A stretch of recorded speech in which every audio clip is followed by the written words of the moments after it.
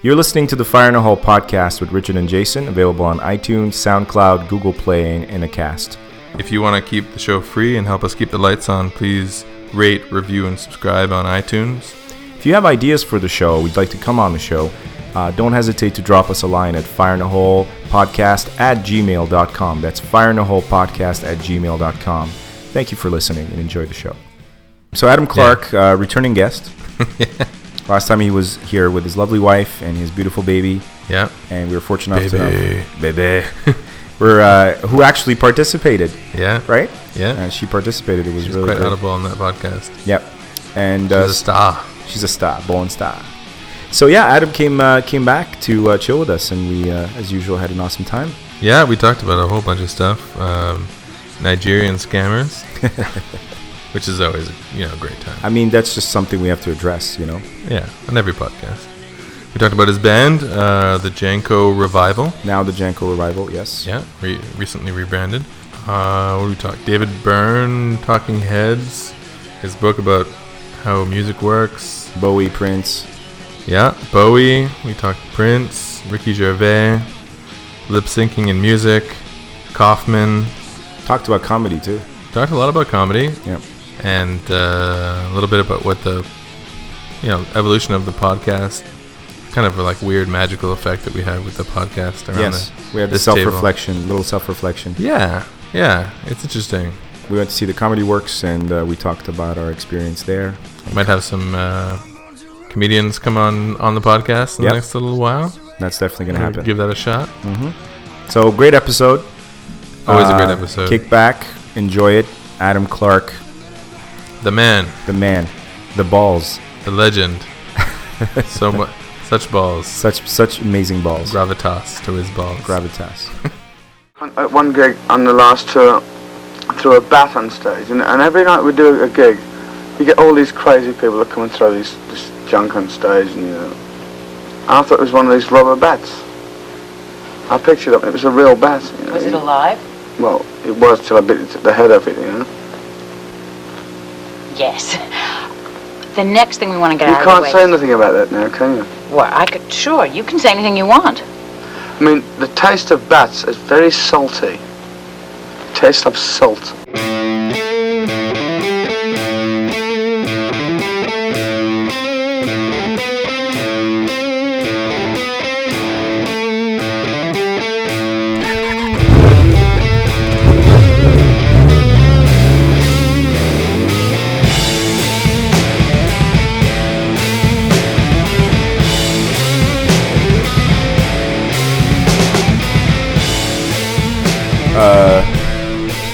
The last thing I remember Monty Python related I thought was really funny was a couple of years ago I discovered a site that was dedicated to Nigerian phone scams or email scams. There's this whole Nigerian scam thing. Yeah, it's been on for like 20 years. Okay. They kind Nigerian Prince.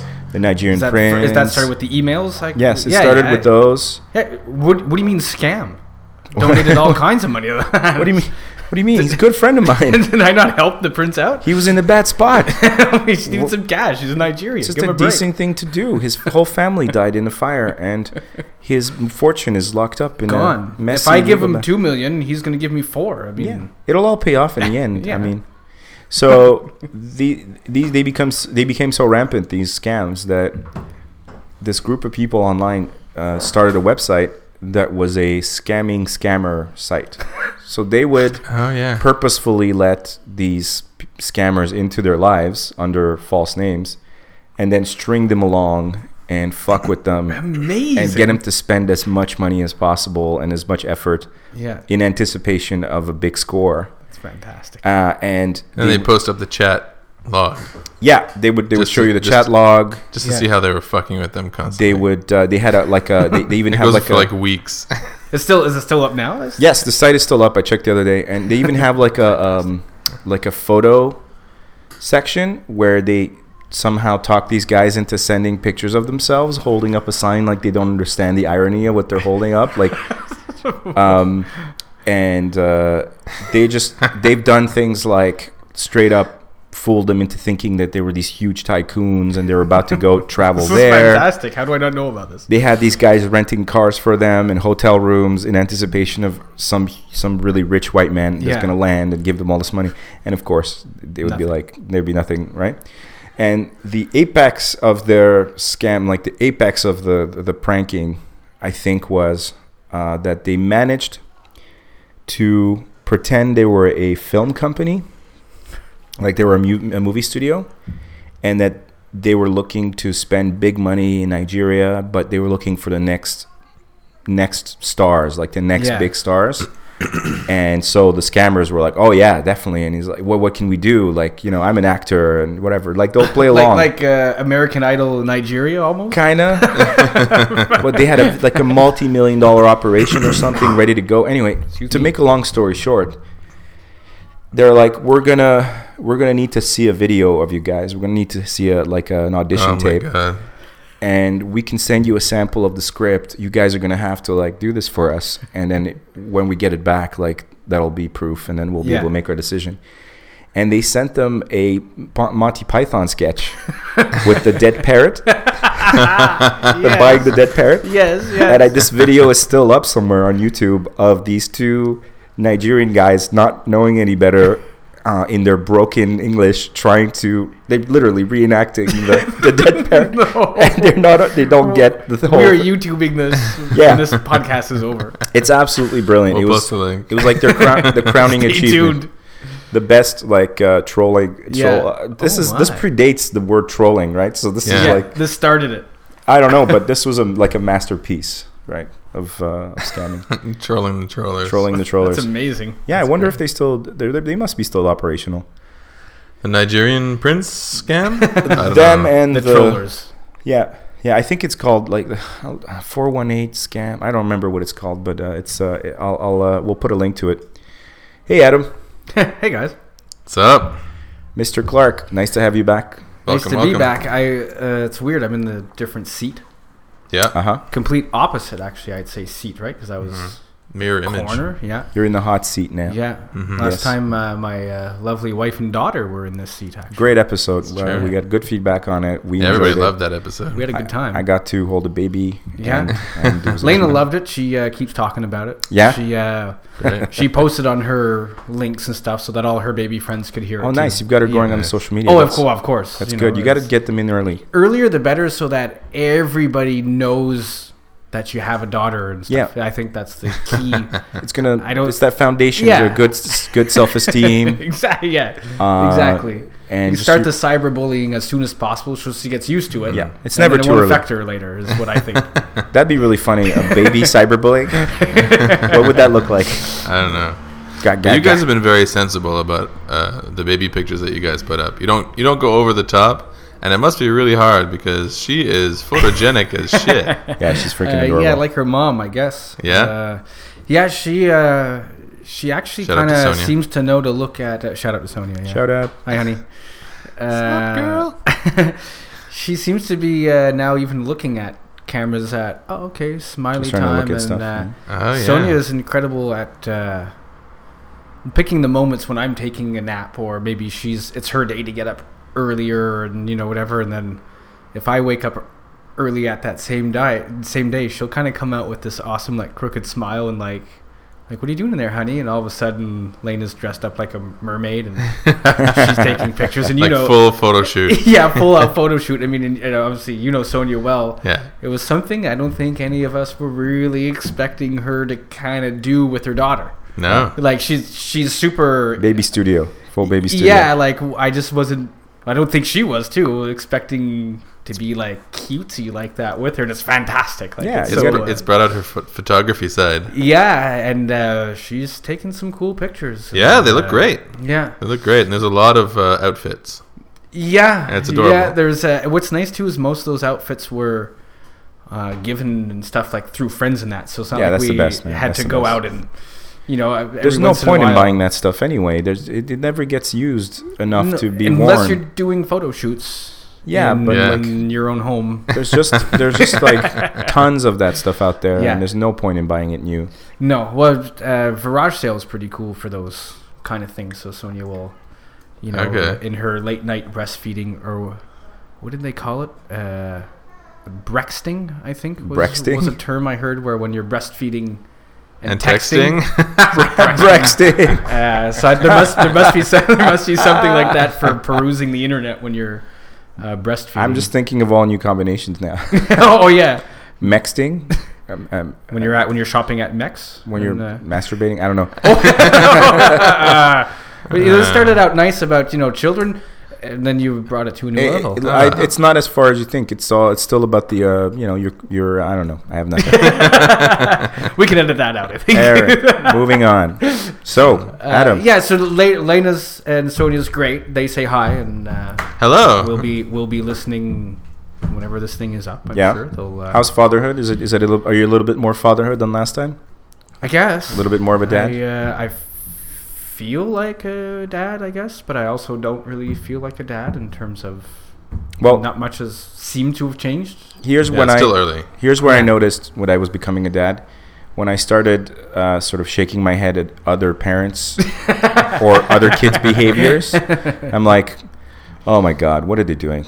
You just come on, pick up your kid. Like once that you start critiquing everyone else. In that case, I'm officially a dad. Yeah. Once you start noticing that stuff, also when you go to kids' parties, when there's little showers or baby birthdays or whatever, you immediately start finding a way to get the other guys into the other dads into a beer buying run. Yes. So you can Okay. So you immediately you start looking for beer opportunities immediately. Yeah,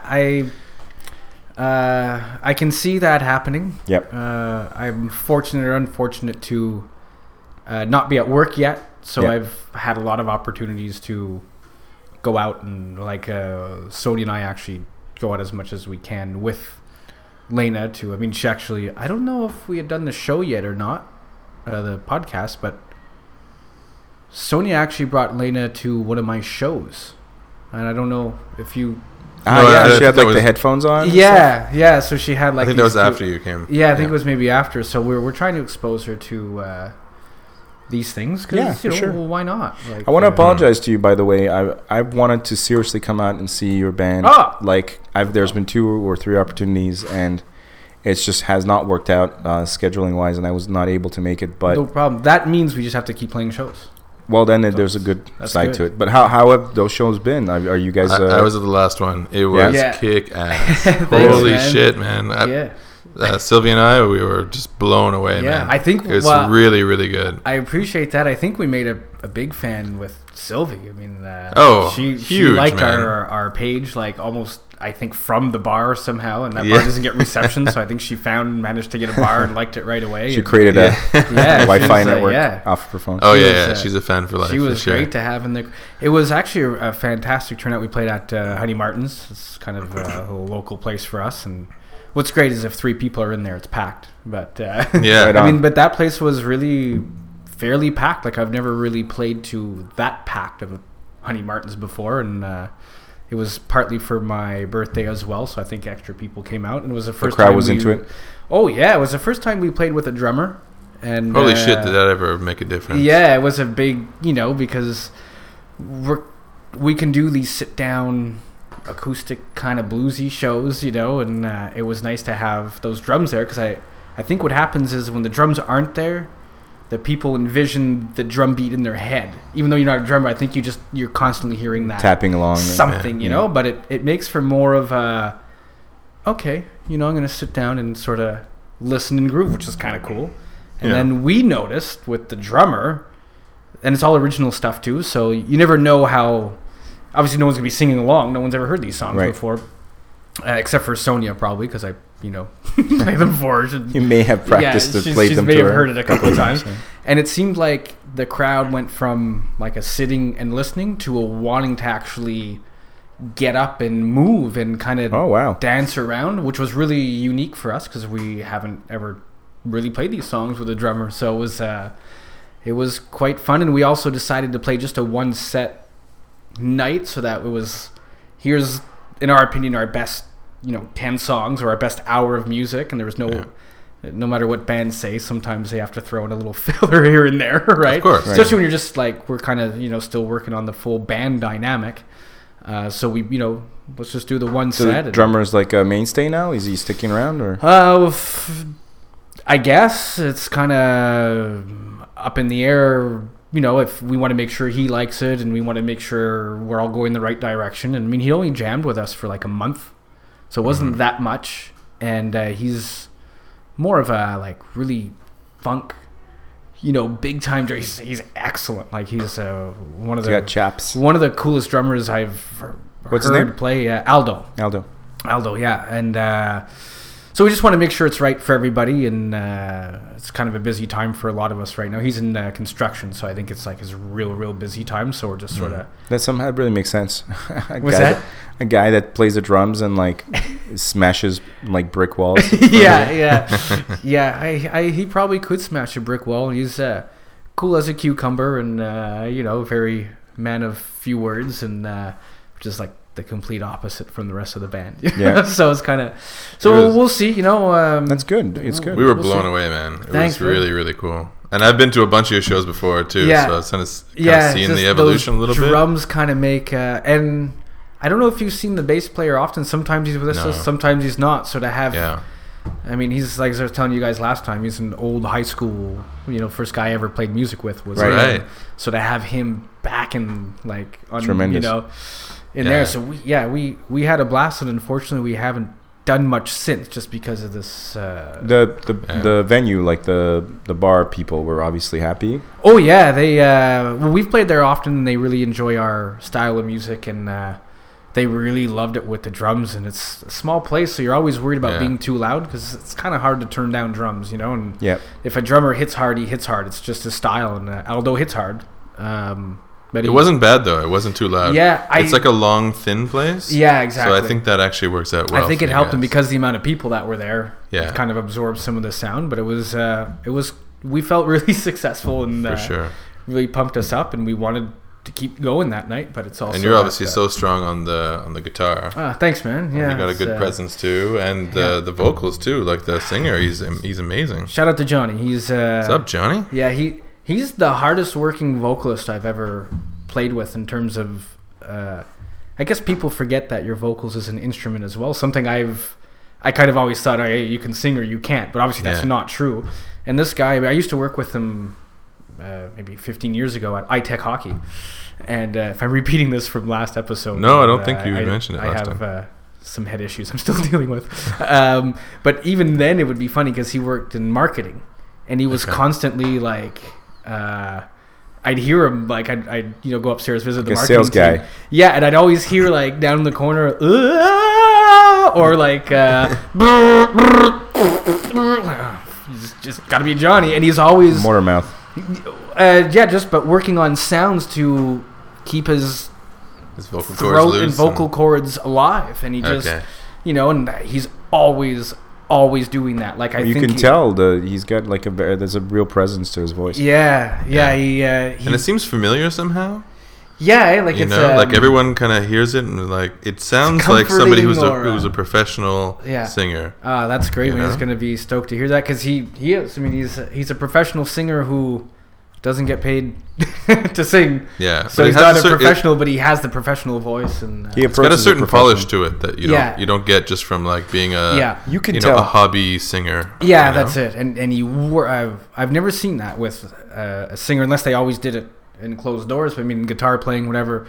What's nice is as you get older, you can control the sound with your amps and this, and if you don't play as strong or whatever, you can turn it up. But with it's your vocals, it's got to be there. If you blow your vocals out, Yeah, but people know how to like sound check.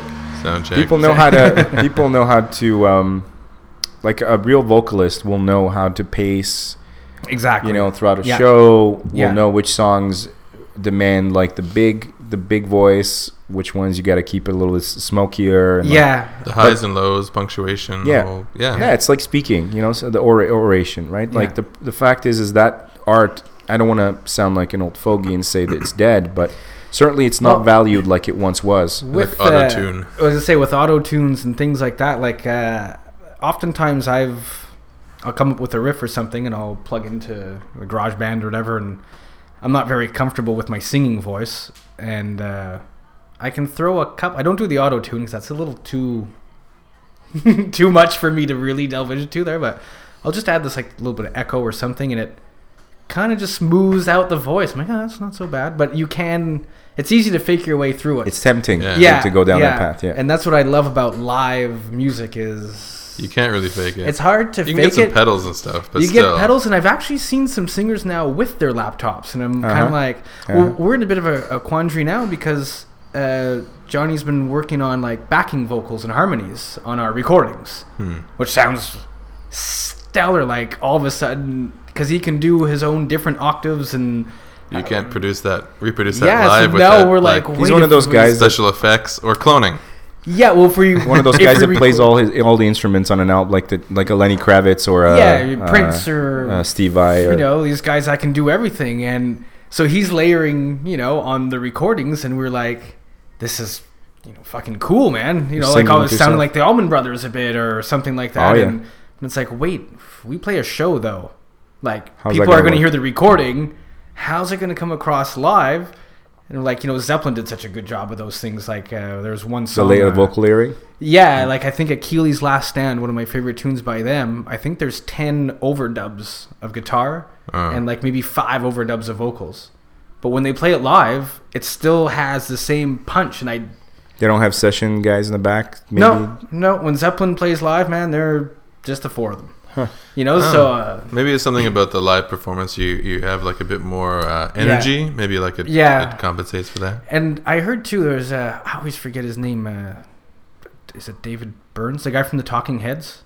I don't know if I know the band, but I don't know the guys. He's a very intelligent, almost crazy mind. And he wrote this book, and How Music Works. If any musicians out there want to check that out, it's a pretty cool read.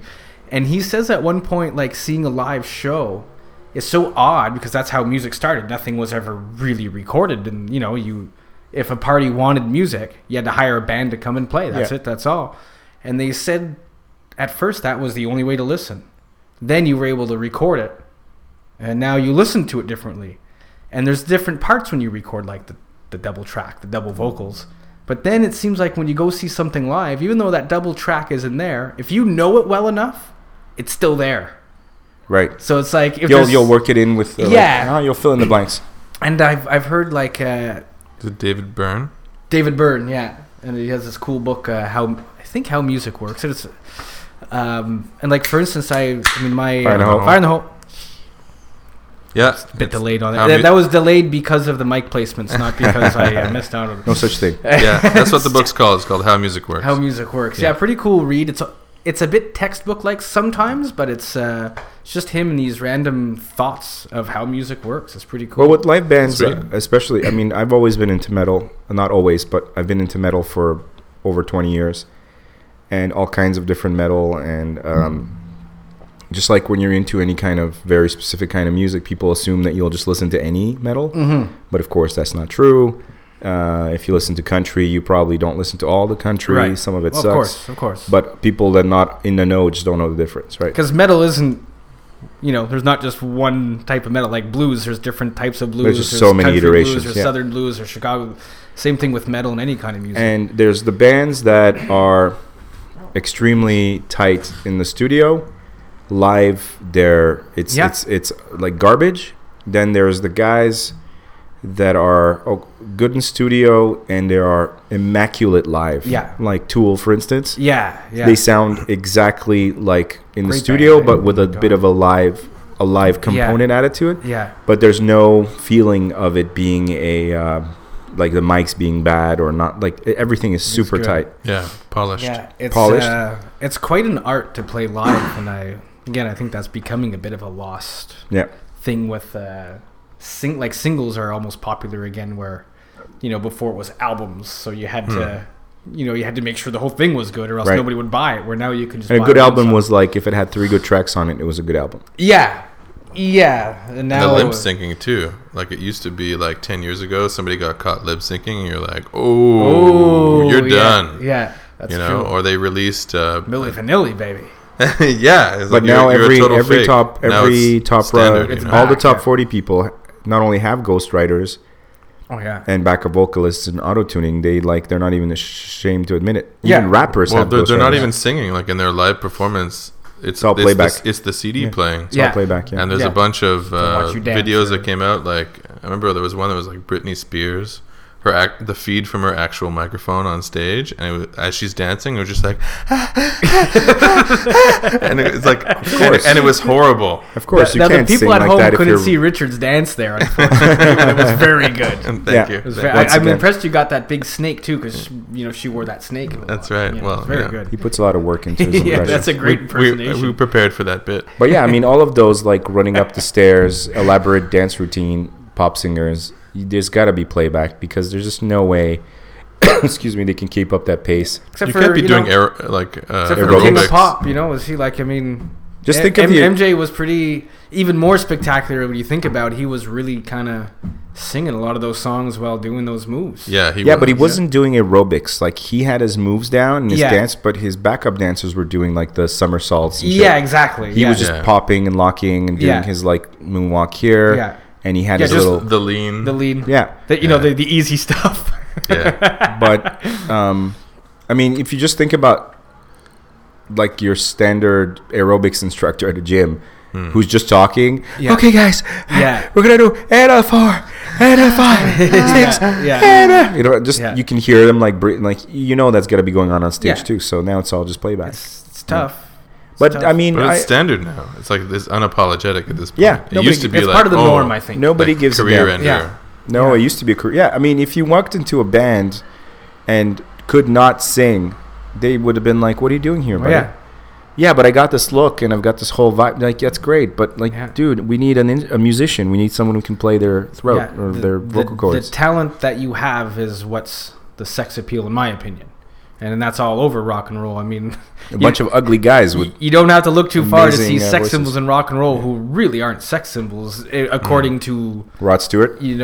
Rod Stewart, Mick Jagger, Keith Richards, Janis Joplin. Like not lookers. No, but there's something really appealing about them because just when they do their thing on there, they're showing you their soul. You're captivated. Yeah, you want in.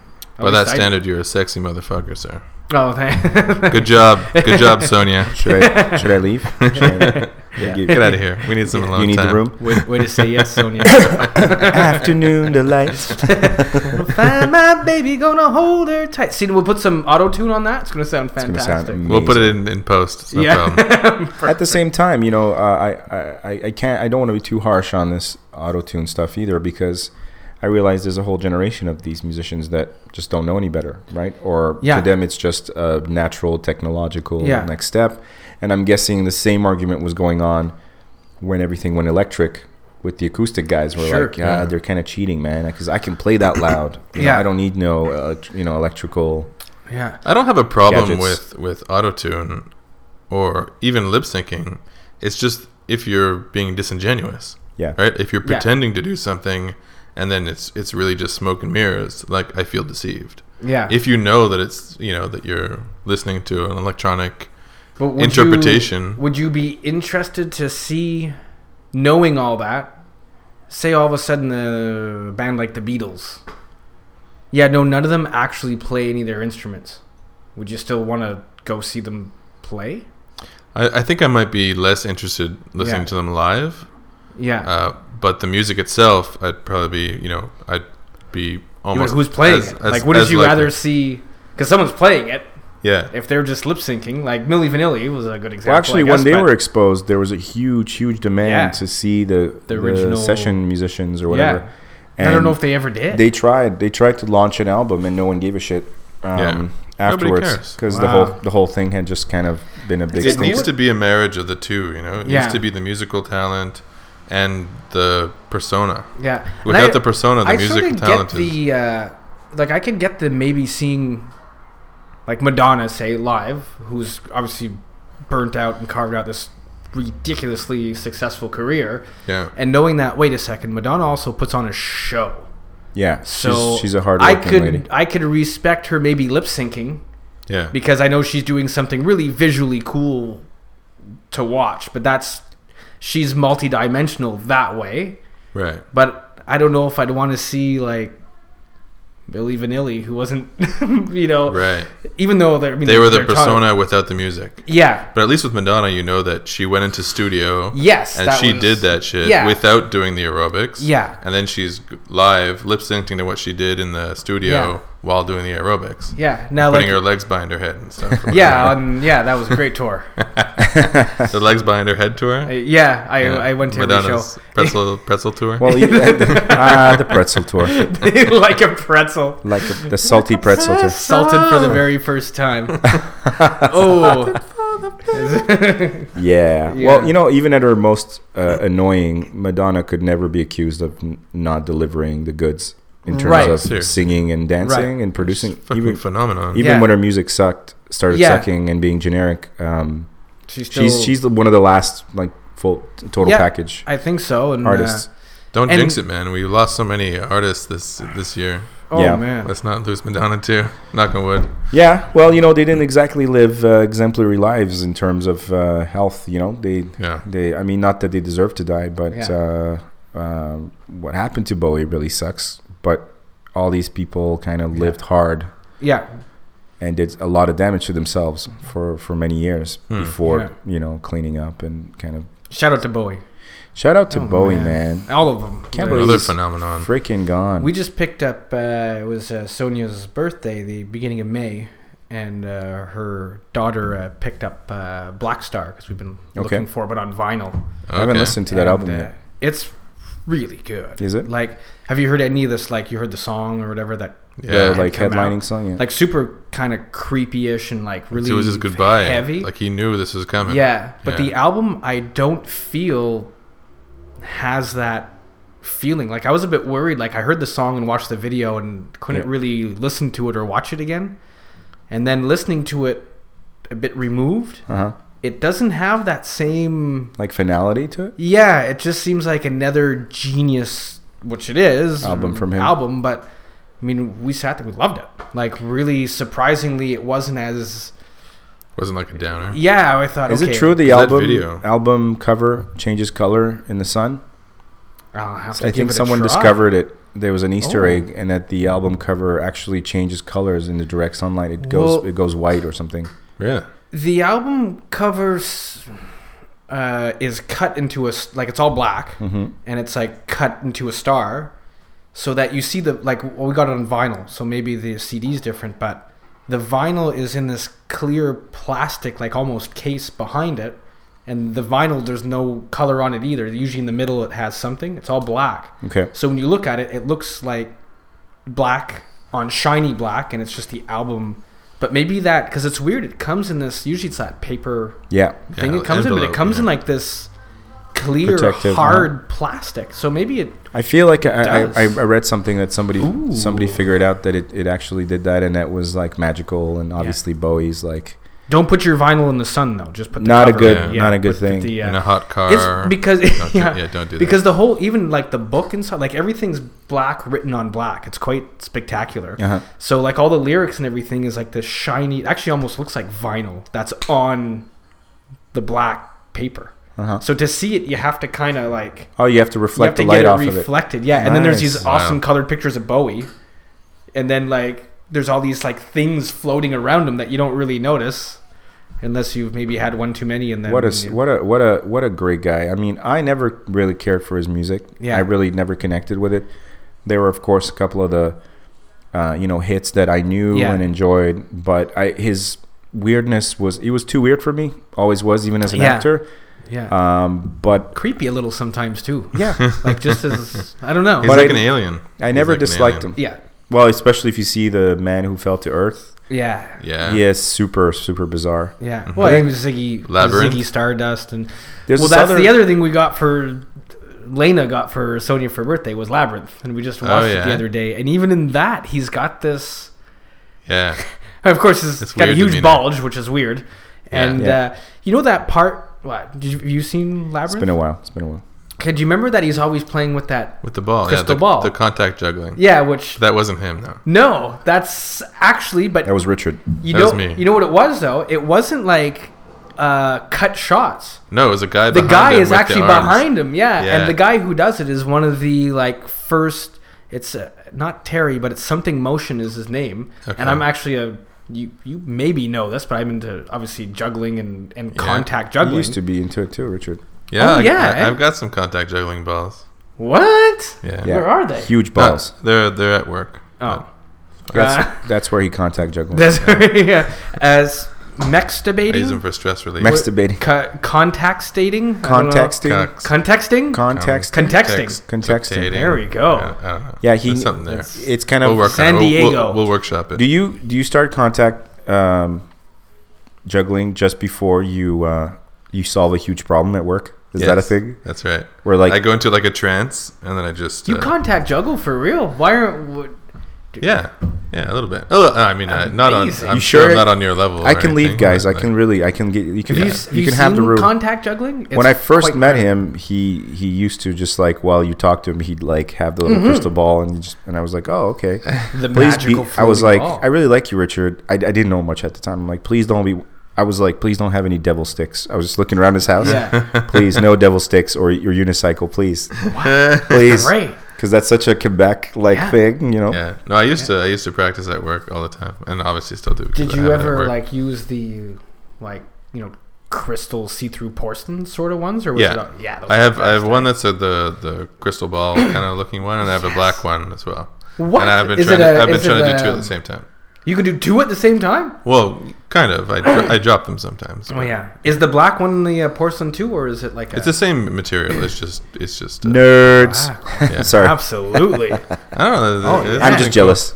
Yeah. It's magical. Well, that's what I was. And part of it was Labyrinth that got me into exactly. it. Magical would be the word. Yeah, it is magical. It is. Yeah. It's and then really, YouTube as well. YouTube got me into it. Yeah. And I never juggled. I only did the contact juggling. Stuff, okay, but that's I don't know. It is magical. Yeah, there's something cool about it, and it's once you understand how it works, it's kind of an illusion. It almost mystifies feels, people. Yeah, except for it doesn't mystify the guy doing it. Yeah, which kind of sucks because it almost loses the magic for the person. It's a complete. It's a little too close to miming for me. I think maybe that's why I never. I think it takes a little bit more. I'm just fucking with you guys. I'm just fucking miming. with you guys. I remember my brother Mark. Did I hear non-contactor? Yeah, non-contactor. Fuck your shit. You haven't made contact, Jason. Why don't you get the fuck out? I'll teach you how to do it. You'll be hooked. We're going to start contact juggling with these microphones. They are kind of that's kind of a thing. I always love the. So are they like this size? Are they the bigger ones, or are they the small pool ball ones? The pool balls. Okay, because those are cool too, where you can do two in one hand with the floating and. Totally. Yeah. Yeah. My God, we've out-geeked you. I'm just holding back on the, playing with balls and all that. What's holding back on all the material. You can do it one time. In one hand. You can. Yeah, it's a useful skill. It is. My brother got into it. Go to prison. My brother Mark, I don't think you've met him, but he got into it at a certain point, and then we started watching YouTube videos, and I was like, "Wow, this is amazing that you can do this thing." Yeah, I thought I was good until you watched the YouTube video. Oh, holy shit! There's some people who can do some crazy stuff. Yeah, YouTube has inspired as many people as it's discouraged. Oh yeah, absolutely. Yeah. It's raised more questions I'm gonna get into parkour. That kid is 8 years old. Fuck this. Fuck this. Well, that's the worst. It's put a lot of people in the hospital. You go to do some kind of contact juggling tutorial, and it's this 12-year-old kid. Yeah, little Indian kid. I am Rupert, and I will do a contact. Yeah, every You're time. A magical person. Yeah. Every time when I look up videos for deeper editing tool functions on my editing software. It was always some 10-year-old kid from Thailand. Yeah. He's just sitting there. He wasn't a prince, was he? No. It could have been a... Nice callback, well done. No, but it was always some little kid who would be like, okay, so you want to create a three-dimensional effect. And you're I'm like, what the... Amazing. What? How? He can't even sit properly in the chair. He's just sitting there like a kid, and he's just moving your mouse around. And he knows Final Cut. And he could take my job tomorrow, And then if it's ever photography, then it's always a guy from New Zealand. It's always New Zealanders and Australians giving you photography tips. It's true, yeah. There's Isn't a lot of tutorials from that region. It's. I don't know if that's just a big thing over there, but a photogenic place, maybe. Possibly. The second you're they're cut off from the rest of the world, so they're on YouTube all the time. That's what it is. Trying to make their. That's what it is. Yeah. down under. Yeah. So contact juggling, guys. If anybody wants to look at contact juggling, they should probably check out. I think his name is just Motion, the guy who did the David Bowie thing. He's like the originator of it. I don't know. Wild, I can look it up. He did this crazy juggling thing too, actually, where most people will, juggle 3 balls, throwing them up in the air. Yeah. He had like bouncing rubber balls, I guess, and he was in this triangle. So like picture this, I don't know, like a plexiglass foot wooden, almost like what you would use to rack up a pool, the pool balls with. Something like that, but gigantic, like you'd fit in it. Okay. And he, instead of throwing the balls up, he was just bouncing them off all the angles. Right. And he was almost keeping a beat. Like, I think he was making a rhythmic, like, and it was just like... With like squash balls or whatever? Oh, my... Yeah, exactly. And he just... Those people, man, with the motor, with that, like, supreme motor coordination, and just, like, they're completely aware, apparently, of not only the space around them, but the gravity. And everything. It's... Fuckers. His name is Michael Motion. Michael Motion. But it's not Motion like Motion. No, it's Moschen. Yeah, it just happens to be a There's a bunch of pictures perfect... of him behind David Bowie. There you go. With his arms through the thing. Through his, like, armpits. Yeah. There's some great, I think... There he is. Oh, he's so young there, too. Yeah. Michael, that is. That's what I always loved about his funny. name was you thought it was like a made-up... I do contact juggling motion, but no, his name was Moschen. If he was here, I'd be like, Moschen, yeah. That's so weird that would happen, that your name is Motion. And if he were here, I'd be like, so what was it like grinding against David Bowie's ass for like an entire film shoot? Maybe that's why Bowie did he smell like such cinnamon and popcorn? Maybe that's why he had such a big bulge the whole time throughout the movie. What's that? Maybe that's why Bowie had such a big bulge throughout the whole movie. Yeah, that's where his other head was. Maybe. That's where his other head was. Yeah, exactly. He was doing some contact juggling of his own. Oh, he could fit 2 balls in one hand. The sweetest motion of them all. Come on, he's dead. Come on. He's loving it. Yeah. That's up his alley. I don't know. That's a testament. He must have been a humorous guy. Oh, for sure. That's it. Honestly, to me, David Bowie, the greatest thing I ever seen him do was that little cameo on Extras with Ricky Gervais. Oh yes. Doesn't he like totally disregard little loser, little fat man, has no friends now, can't get work now, little fat man. Like, and as soon as he starts singing, it's Bowie too, right? It's weird how he gets into that. And I forgot about the interplay between them. There's so much stuff to check out after this podcast. Yeah, because at first he's just trying to be Bowie. If I remember correctly, he's all like, well, "What happened to you?" Like he's super interested, and Ricky Gervais just starts explaining, and he thinks someone's actually interested, and he's like, well, it's just my life, and he's just like nodding really like thoughtfully, and it's just like, little fat man, like in the middle of what he's saying. No, that's not right. Little fat man. And by the end, everyone in the club is like singing along. Oh, Ricky Gervais is so brilliant too, eh?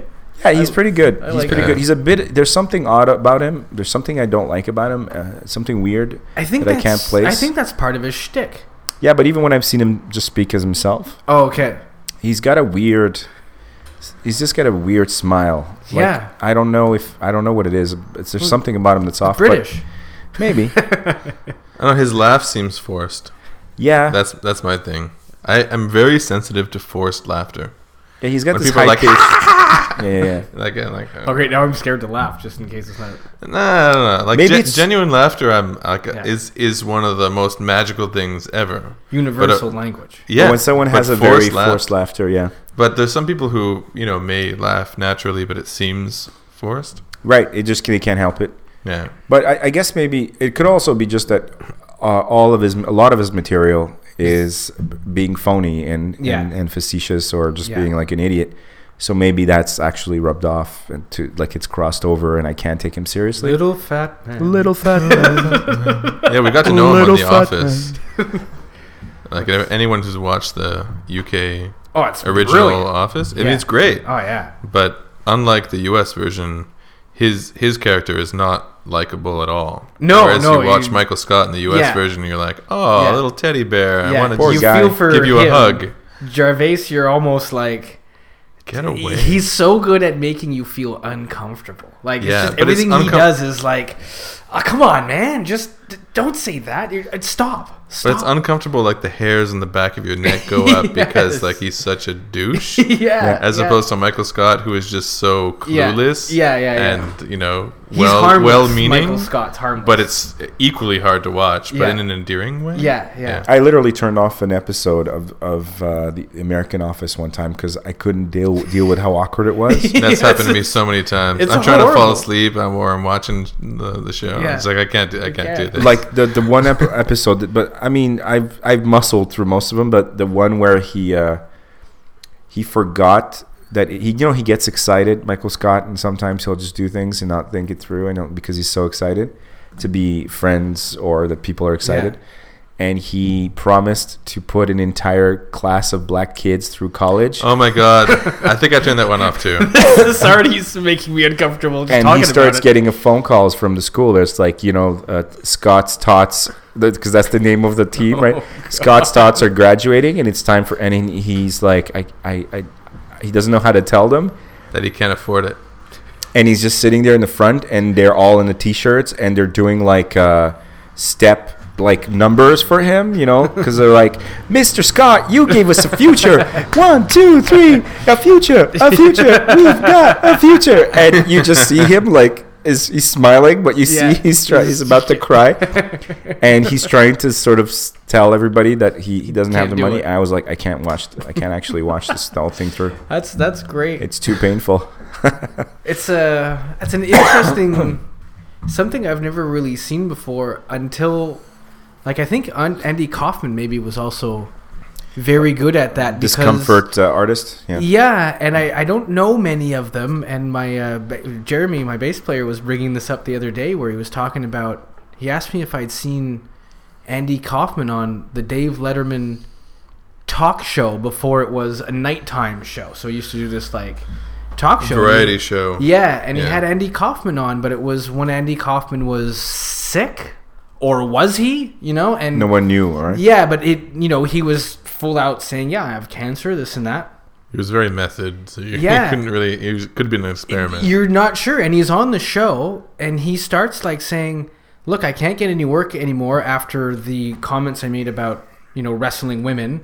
And I got punched in the face by Jerry the King Lawler and that was all a ruse too. Right, it was all a work. But he was playing it up like I've got no work, and by the way, I'm sick.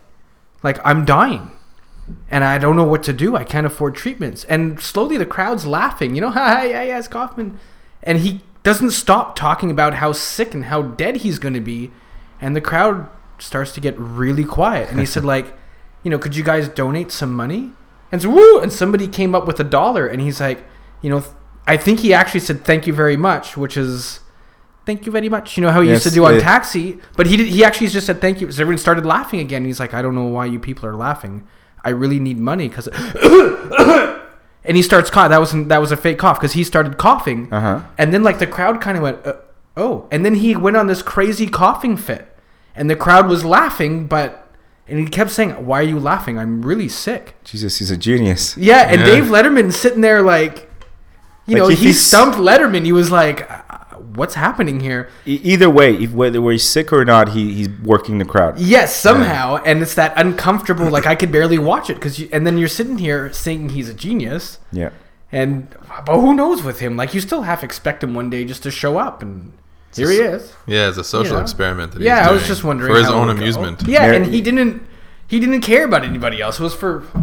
Life was a joke, it seemed like for him, but he was so good at making people uncomfortable. That's such an important... Those people are so important to society. Yeah, I think so. I mean, I don't know what the thought of Andy Kaufman was in general. Did people like him or loathe him? I think both, but nobody was indifferent, really. Yeah. In that time, he was very polarizing, and I think that's all he wanted. He was like this kid that wanted attention and never got over that phase of wanting attention, but he just took it to the next level as he got older, Yeah. I certainly never liked his stuff, but that's because I think there's a very 70s thing to what he was doing. Because this was still an era where people were trying to hold on to the conservative values of the 60s. They're still trying to, like, maintain a veneer over things, but then there was free love and there was all this other stuff going on, and crime was out of control in many of the major cities. New York was a fucking cesspool right at this time.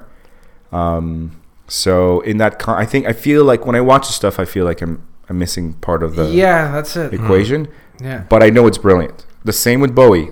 I never really got into his albums. I never got into his style of music, especially in the 90s when he started to get weird and quote unquote. But I always knew it was brilliant. Yeah. Well, such a long career too, eh? They're just these people that you see them, you're like, what you're doing is important. I acknowledge its brilliance. You deserve all the accolades that you get. It's just not your thing. I don't connect with it, but as a credit to your genius, even as someone who doesn't like your music, I still see that you're special. I feel like that about David Lynch. I feel like that about a lot of these big names that that I just didn't connect with you know. But it feels like people feel like they have to love or pretend that they love something even if they don't understand. They do, which like how everyone was suddenly a diehard Prince fan, even though he hasn't put out a track that anyone could sing along to in the last 20 years. Yeah, and all those albums, nobody knows a single one of his fucking songs. And they're hard to find because he was also very good, like almost Metallica-wise, in terms of it's hard to find stuff on him online. Well, it had to be because he got a really raw deal. He was pretty much a pioneer in the owning. He wanted to own his music really badly in a time where that was not even a concept. Done. So this is at the height of record company power, where you just did what they fucking told you. Bastards. And then they throw you a couple of scraps when they were done with you, you know? And Prince just kept insisting, and that cost him millions of dollars. He could have easily been a billionaire. Yeah. But he kept turning down, and he just, to the end of his life, his main income were his live shows. Wow. All his albums were self-released. That's why he stopped using his name for a while. Well, I was going to say, in terms of what you're talking about there, is that not why he actually dropped Prince? And with that, like, it was pretty, like, everyone thought, he's nuts. It was a protest. But yeah, it was like, listen, I want to make my own albums, anything I want to do. But he couldn't because under the Prince name, he had to do this. Yeah. So he totally... They wouldn't give him his masters. He even showed up in like court with the word slave like etched on his face. Oh, yeah. And this is a battle that was not understood because he was having the battle that a lot of artists would benefit from later. Like we thought Radiohead and those guys were the first ones to break the mold. Yeah, it was him. But Prince paved the way for artists. He was way ahead of his time. Owning their shit. And it was just a really simple thought. Like, what do you mean I can't own my music? I wrote this. It's mine. I wrote this fucking music. Yeah. I've been writing music since I was 17 years old. How can I not own my music? So he's a very interesting guy. But again, apart from Purple Rain and some of his other hits, like I was never into his... Motown or his jazz stuff. He did some really cool funk records that are just so difficult to find too. Which they defy understanding, and also like you can't dance to any of it because it's all like some of it's a bit busy. Yeah, he even got in trouble. From the music, like he cultivated this mystique that I think very rare. Right? He's got a really interesting character. Like he's apparently very clean. In terms of like he doesn't touch like he's a neat freak and drugs and those things, at least in his later years. And even like I saw this old clip of him where he was on I think Arsenio Hall, believe it or not, and they were talking to him. He seems odd, but they were talking about we used to go to these parties together. Apparently they're really good buddies. Yeah, and they were talking about like, of course, we were all doing this, and this. Of course, everybody but Prince, and you could just see Prince like already uncomfortable, like. And Arsenio Hall was like, we really still don't know why you'd ever come to any of these parties because everybody was doing all this kinds of stuff, and he didn't like being involved. He was very devout Jehovah's Witness. Very devout. As well, which is crazy because all the a lot of the stuff he. My mom actually was a huge. That's why I'm a big Prince fan. I used to play Prince all the time, and when he died, she wrote something that kind of I think shocked people. Where she wrote, Prince did so much for women. I will miss this guy tremendously. And a lot of people think Prince, you see his videos for when he was doing the Diamonds and Pearls album there, the song Cream, and and in the video he's sandwiched between two chicks and it looks like one of them's doing him and he's doing like, But it's true because he had Sheila E., Sheena E., and all these girls he'd put up to the forefront in his band. And I think his most current band, before he died, he was the only guy in it. Yeah, he had these muses, and he very much, he respected women. Yeah. And he was very open sexually too, right? Yeah. And like a very much against like stereotypes. Yeah, and I think he was a guy who just loved, and it seemed, everybody constantly. Yeah, it seemed like a... Yeah. Like gender fluid before his time too, right? Yeah, like even if you look at the symbol that he replaced his name with, it's kind of a mix of the male. I think it had almost both of them in it. It's like the male and female symbols together. He's always trying to transcend these what he thought were kind of maybe restrictive boundaries to just being whatever he wanted to be. Yeah. And I think that's what made him great. Well, I mean, when you have Stevie Wonder saying, if Michael was the Prince of Pop, then Prince was the emperor, like, oh yeah, I want that shit's on my tombstone, Yeah. That's serious. That's Stevie Wonder says that shit about you, and they're lighting up the Eiffel Tower and the pyramids and everywhere in purple, clearly he meant something. Saw this cool thing, maybe our little final thought or whatever, but I saw this cool thing on the dreaded Facebook there, but it was this picture of so you had Elvis, you had Prince, you had Freddie Mercury, and you had David Bowie. So it said, dedicated to the King, the Prince, the Queen, the Duke. And the last picture, you'll love this. The last picture was, and don't forget the Joker. Oh, nice. Lemmy with his bass like a shotgun. Which was I saw that too. People like, that's cool, but not a lot of people knew that was also, obviously, a big line in one of his songs. And don't forget, probably like this, right? Don't forget the Joker! And he like kind of screams super like dead voice, but I just thought that was brilliant. That's a great bit. Right along with that meme of Lemmy laughing and like he's in the middle of a laugh. Yeah. And it's like, it says something like... it's like a message to Al Qaeda or ISIS or something. Oh, yeah, I saw that. He's like, something like, pack it up, boys. There's no more virgins left in heaven. And it's just, I'll be like laughing. The music business runs like this. You'll have a manager, you'll have an attorney, you'll have various record company people.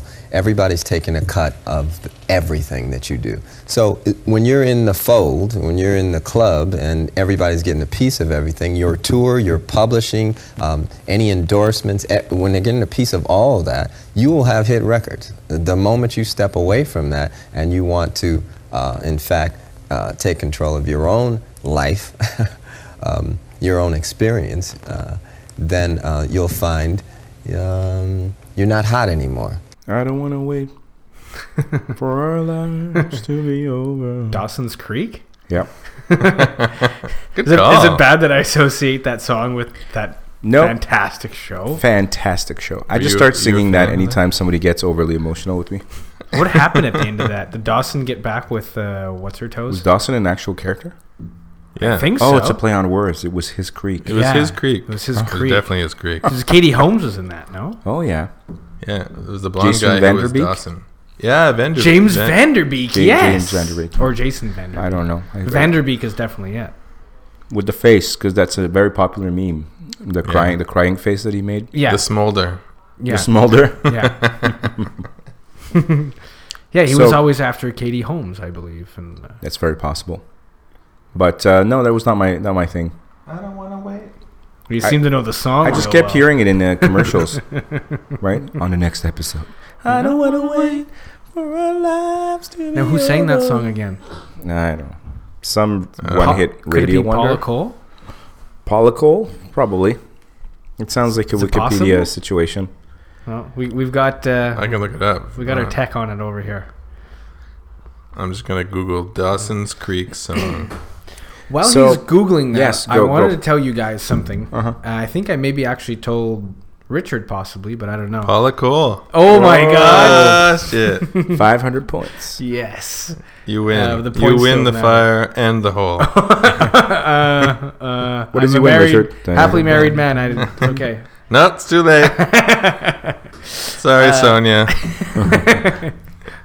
I wanted to let you guys know, because you guys are always asking the questions and usually, talking nice about the guest you have on your show.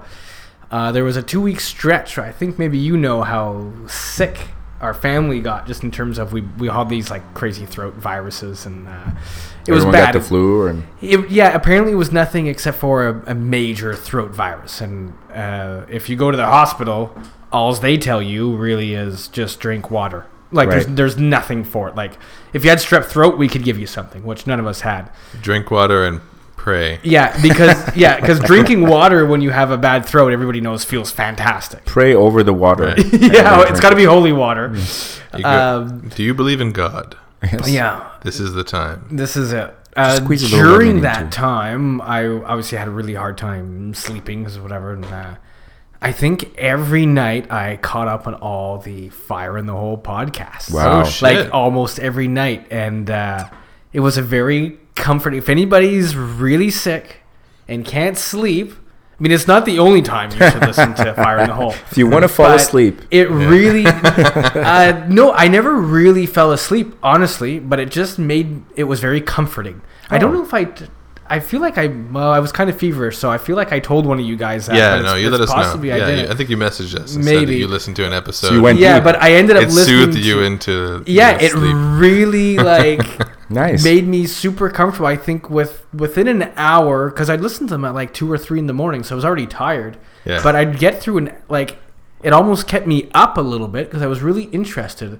And there's just been some really awesome conversations on this show, and you guys have a good way of making it seem, I don't know how to describe it, but it's very personal to listen to, and you feel like you're part of the conversations that are happening. Thanks, one in man. particular, I mean, they were all great, but one in particular, I don't know if it was your dad.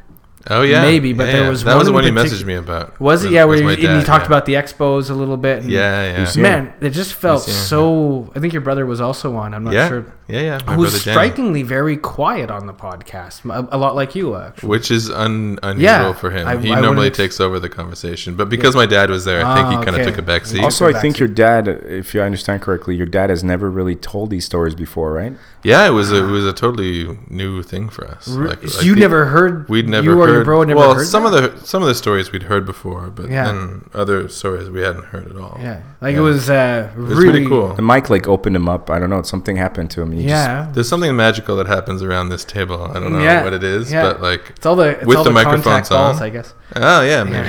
We got to call the emergency rooms in the city and just tell them if anyone shows up with strep throat or throat-related illnesses. Just 50cc. Take 2 of these podcasts. Fire in the hole. Call me in the morning. Call me in the morning. Yeah, and I really anyway, I just want to let you guys know, because you guys are so good at, and anyone who listens to podcasts know you guys are pretty good at building up the guests that are here, and you make us feel pretty good. Great. And hopefully you guys feel good sometimes. But when I was down and out, Fire in the Hole made me feel pretty good. So I want to let you guys know that, man. And officially put it out on there so other people listening. It's probably the nicest thing anyone has said. Thank you, and you're welcome. And from my part, it doesn't really take any effort. I just feel like we make good choices when it comes to guests, and I think we subconsciously just end up sitting down and creating a vibe, and then people join us. It's almost every time. Yeah, it's there, and there's this sort of stuff I can but can't talk about, so I'll be kind of cryptic about it. But speaking contact juggling, I do actually sort of teach juggling and stuff like that at my work when I'm there. We do this social circus thing, and we have a blast. And the guy I work with, we have this sort of theory that 1 + 1 is 3. And I feel like on this podcast, you guys do that, meaning that you guys, you're 2 people, but even if nobody was here, it'd be like a third person, because you create this third energy. Interesting. And once that other person sees it, they're now part of it. And that's something I think you guys create. I mean, your guests are obviously devilishly handsome and really good, but it's really because of what you guys create. And this thing I do at work, which hopefully will get expanded one day to bigger and brighter things. That's sort of our thing, because we dealt with, kids who are going through extremely hard times, and oftentimes they're too cool to, break that social, we're supposed to be badass kids, so there's no way you're going to catch me laughing and having a good time. So we'd set up all these amazing street art tricks, i.e. juggling, skateboarding, hacky sack playing, music, anything you can basically do on the street. We're bringing play back, because play is kind of gone in lives, And it's the ultimate therapy. It's brilliant. I mean, as we discussed last time, playing guitar for me really got me through this crazy head injury that I'm still kind of working out cobwebs with. And this was our theory. And oftentimes these kids, they have so much going on in their heads, they can't turn it off. And oftentimes you'd see our session with maybe 15, 20 of these kids who are all brilliant with these street arts, but just to get them going is a struggle. So instead of, saying, come on, go for, what are you doing? Get out. We don't want to kick anybody out. What's the point? They're here to have a good time. So oftentimes my partner Hans is a brilliant man. I wish I had a partner named Hans. Well, maybe you will. We have to get him on the podcast one day. I mean, you guys will have a blast with him. I could change my name if you're really serious about it. Would you get insulted if I start talking with a fake German accent and be like, Hans, I require your assistance. Help me, Hans. Could you do a Dutch accent? Because he's Dutch. Damn it, I don't know that one. He's not from Dutch, but he's Dutch. He's Dutch, okay. Because nobody's from Dutch. I'll work on it. I'll start work up on Dutch. In fact, he gets confused by when he first came to Canada and people say we were going out Dutch. He had no idea what that meant, because apparently that doesn't really happen over there. Going Dutch? Yeah, so he's like, what does that mean? What about Dutch ovens? Would you know about Dutch? Dutch people don't split the check? Of course it doesn't mean anything to them. That's exactly how expressions are. Not enough for them to know what it means, I guess. Okay. So just saying what this, I mean, he's I've studied under him a lot, and a lot of my philosophies that I thought I sort of had came from this guy, or at least he reinforced. He formalized? Or? Yeah, he was able to say, no, you're onto something because studies show this, and he already had these formulated thoughts. Oh, he's your Richard. I get it. Hi-oh. Sound check. All right. Hey-oh. So one of the major things we would do when people were not into the circus session or the street art session we'd have is we realized, listen, 1 + 1 is 3. And we would do, I mean, he's a world-class, I'll say soccer player, but let's say footballer, because that's what it is everywhere else. World-class, you're saying like he has... Played? He probably, if he chose, could have been playing professionally football. I haven't seen him in his heyday. But he played for, I think, the Vancouver team before they became big and decided he wasn't his thing because it was just too much about competition and doing drills and running around cones. He's like, I just want to play football, man. Okay.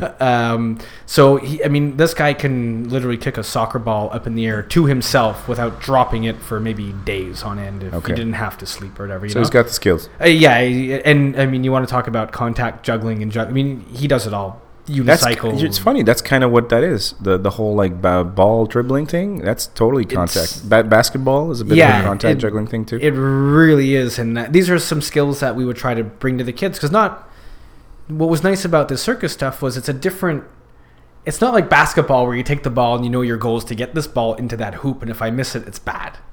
Juggling and contact juggling is all about.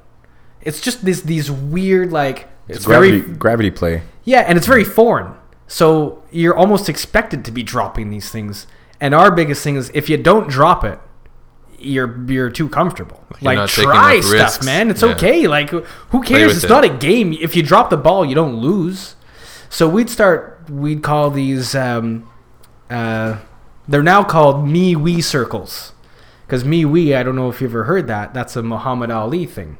Somebody asked Muhammad Ali, Muhammad, give us one of your famous poems. Because he always used to, do his thing.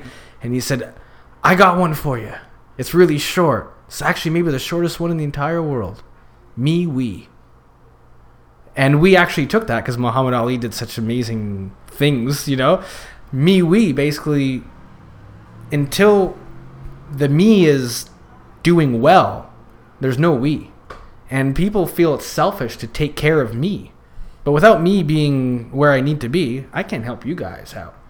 So our philosophy was we do these me-we circles, which would be also the 1 + 1 is 3. So the crowd would be doing nothing, and the gym teacher would be there just furious. Like, you've got no control over this group. And, dude, it's been 5 minutes. Just give us a second. So we'd pull out the soccer ball. And this is in a gym with all kinds of toys, like basketballs. But you can't play basketball. You can do Globetrotter basketball tricks. It was everything out of the norm you could do here. So these kids would be talking about, that girl or those drugs, and, you're not going to stop them. So we'd pull out the soccer or football, and we would just sit there and do hacky sack with the ball back and forth. Now, he's world class. He can do it. I'd have to let the ball bounce a couple times and try stuff.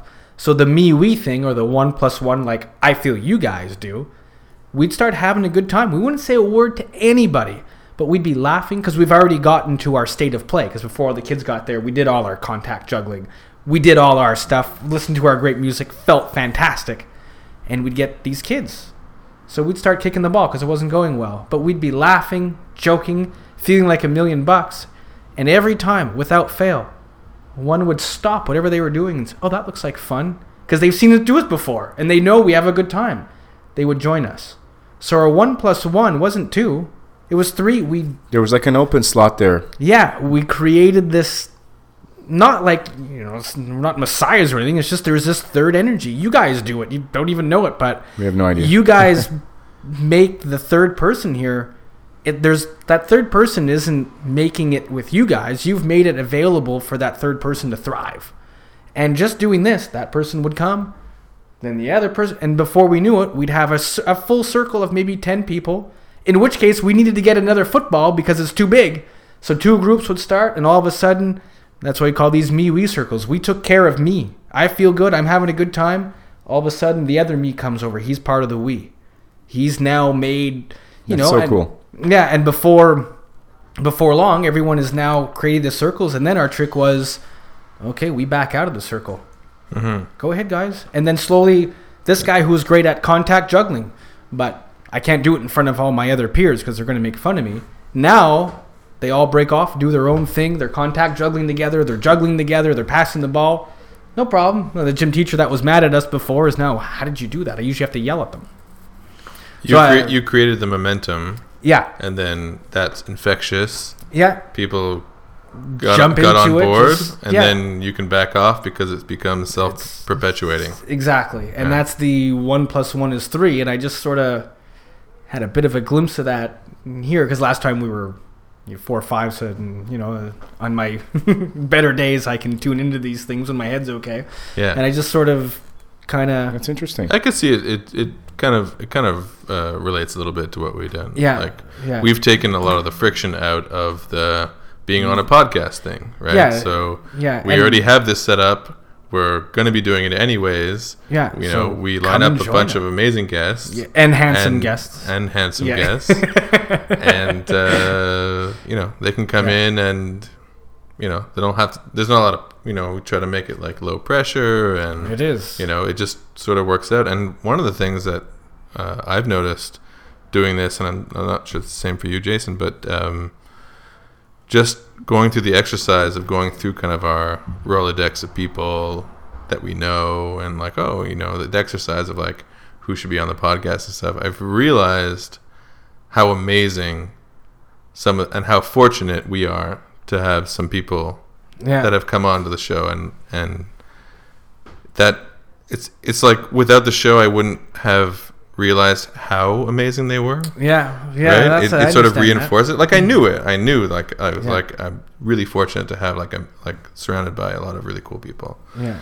But just and then like going back and listening to a conversation. That must be a trip for you too. It's like wow, fucking Adam, fucking Sonia, fucking Danny, fucking my dad.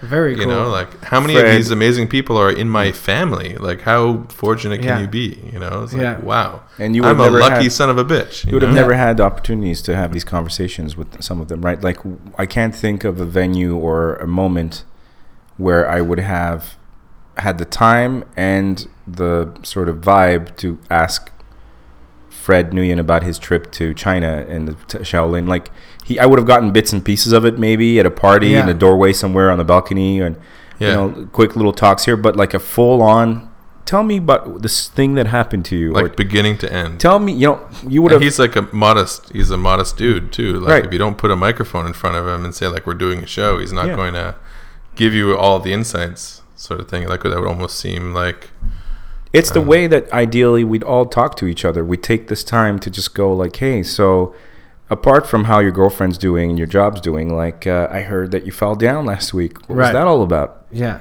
You know, and then there's just no other way that we can have these conversations. And I think the podcast kind of unlock that. Yeah, it does. And I think it's not just us, because I've been reading about podcasts. There's a surge going on apparently. Oh yeah. Of podcasts. Like everyone's podcasting now. For sure. There's something magical that happens when you put these microphones around the table. Yeah. And we've noticed it a bunch of times too. Like we'll have people over, they'll be on the podcast. We'll turn off the microphones, and then the podcast effect actually happens and continues on throughout the evening. Like we'll keep talking off the air for like another 2 hours, and people are just, you know, exploring all these ideas that they maybe wouldn't have explored before, and like are verbalizing stuff that they wouldn't have verbalized before. Even like sound check. Even like you mentioned, my dad came onto the show, and he ended up sharing a bunch of stuff. I feel like it changed my relationship with my dad. That's awesome. Like I feel like really cool. I think it changed Danny's relationship with my dad. Yeah. You know, it's like, that's huge. He came on and he was like, he started telling stories, some of which we've heard before, and other ones we've never heard before. And but like, just the fact that we were like, wow, you know, we're really interested in what you're saying. Now I talk to my dad sometimes, and he'll go into these stories of like things that I never knew about. He's like, oh yeah, you know, like after going on the podcast, I thought about this time that your great aunt and this and your great uncle, and you know, we had this huge thing, and you know, I'd never told you guys about it, but like now that I know that you're interested in it, I'm gonna sort of give you this history of our family. I'm like, fuck yeah, that's amazing. And there may never have been that conversation or that opportunity to have that talk. And it's now in the box, right? It's in the bag. Like you can listen back to that. Yeah, for sure. And I have the feeling that like before he came onto the show, he felt that some of this was, you know, uninteresting to us. Yeah. You know, and maybe that's our fault, right? Like we hadn't communicated to him that like, you know, please tell us more stories about our family history. Yeah. Like we find that really interesting. But now that he sort of, and I remember like when I invited him on the show, like he was super hesitant, you know, like he's a, you know, very, very smart, very interesting guy, but like, you know, his initial reaction was like, oh, you know, I don't know if I'm that interesting, you know, like I don't know if I'm going to be able to. We get a lot of that, by the way. That's basically what everybody says before they come on. They're like, you know, I don't know, like, do you have a plan of what we're going to talk about? Like, no, we're just going to shoot the shit. Yeah. But I don't know if I'm that interesting. I don't know if anyone's going to care. That was the big barrier for me when, you know, Jason and I were talking about doing this show in the first place. I was like, who the fuck's going to give a shit about what I have to say? Like, I'm not an interesting guy. Yeah. You know, but there's something about it that just sort of happens where you get in front of it and you have these really real conversations that you don't have in day-to-day life, you know? Like normally in day-to-day, you're like, hey, Adam, how's it going? I'm fine. Okay. How are you? How's the family? Nice okay, pretty out. good. Yeah, it's sunny today. Oh, it's raining today. Okay, well, I want to shoot myself in the head. You know? Yeah. Whereas like you get into a situation like this and it actually allows you to talk. It's nice because there's no I mean our society now, and I think we talked about this last time off or on or whatever, there's no time for this almost. Everyone's in their screens or doing this, and there's no venue for it either. Yeah, the art of conversation is being lost. And even it seems like all these devices are making us talk less and less. They're supposed to open communication, which they do in a way, but they're closing off. Not terribly useful. Yeah, they're closing off the art of this. If I like your Facebook post, I don't need to hang out with you and ask you how you're actually doing. Yeah, you know? Right. And I don't know if, I mean, I'm still going through some of these misfiring head issues from the concussion. But I don't know if it was one I heard when I was sick or something we talked about. But shit, this is a head problem. See, now I don't even know where I was going with you lost your way. Let's talk a bit about that. For those of you maybe didn't hear last time that Adam was on, he'd had like a traumatic head injury. Yeah, and was sort of dealing with trampled or thumpered. It seems to be the new term that people comment on. I was thumpered in the head. Okay, so repeatedly kicked in the head between 5 and 10 times. I mean, really, who counts when you're getting kicked in the head, I guess. Yeah. So if you want to know more about the details around that, go back to the episode. Yeah. Fantastic episode, by the way. It was fun. Yeah. But it's because my wife and daughter were on it too. It's interesting to hear you say how it's changed you and things like that, and it's had a huge effect on me too, because I've always had an easy time talking. Obviously, that's not, we laugh about it all the time. Who you know? No, I don't believe it. Yeah. Since I was born, I was talking. There's that fake laugher. But what ends up happening is that the way that I learned to speak was in a... it's on silent. I have no idea why it has sound. I think the button's... It's probably not even being picked up by the mics. It's fine. So what... the way I learned to communicate was from a kind of low self-esteem place when I was a kid, because I didn't have any brothers and sisters. We moved around a lot, so I wanted to make myself valuable and interesting to people very quickly so that I wouldn't be alone, right? That's the way that's no longer the way I do it, but that's where my communication style was born, and that makes me very capable of carrying on a conversation and starting one and breaking the ice and all that stuff. I'm really good at that. But I've always felt guilty about talking about the things that I really wanted to talk about. Like I was taking up people's time, like I was going on too long, and various other things. And so the podcast has had that effect for me, is that I just finally I feel like I don't have to feel bad when I go on for a bit about something, because this is our show, and if people didn't give a shit, they wouldn't be listening. They can turn it off. You could turn it off at any point, and anyone who's listening right now, feel free to turn it off. Turn it off now. If you don't give a shit about what we're saying. Fantastic marketing, eh? But I mean, in real life, you don't get that, right? In real life, I'm always super self-conscious about how much of a person's time I'm taking, and in my head, I'm keeping like a clock going. I'm like, okay, Jason, shut up after that next point, because that person's probably thinking like, what the hell? And it's probably true sometimes, and it's probably not sometimes. But if anything, the podcast has definitely.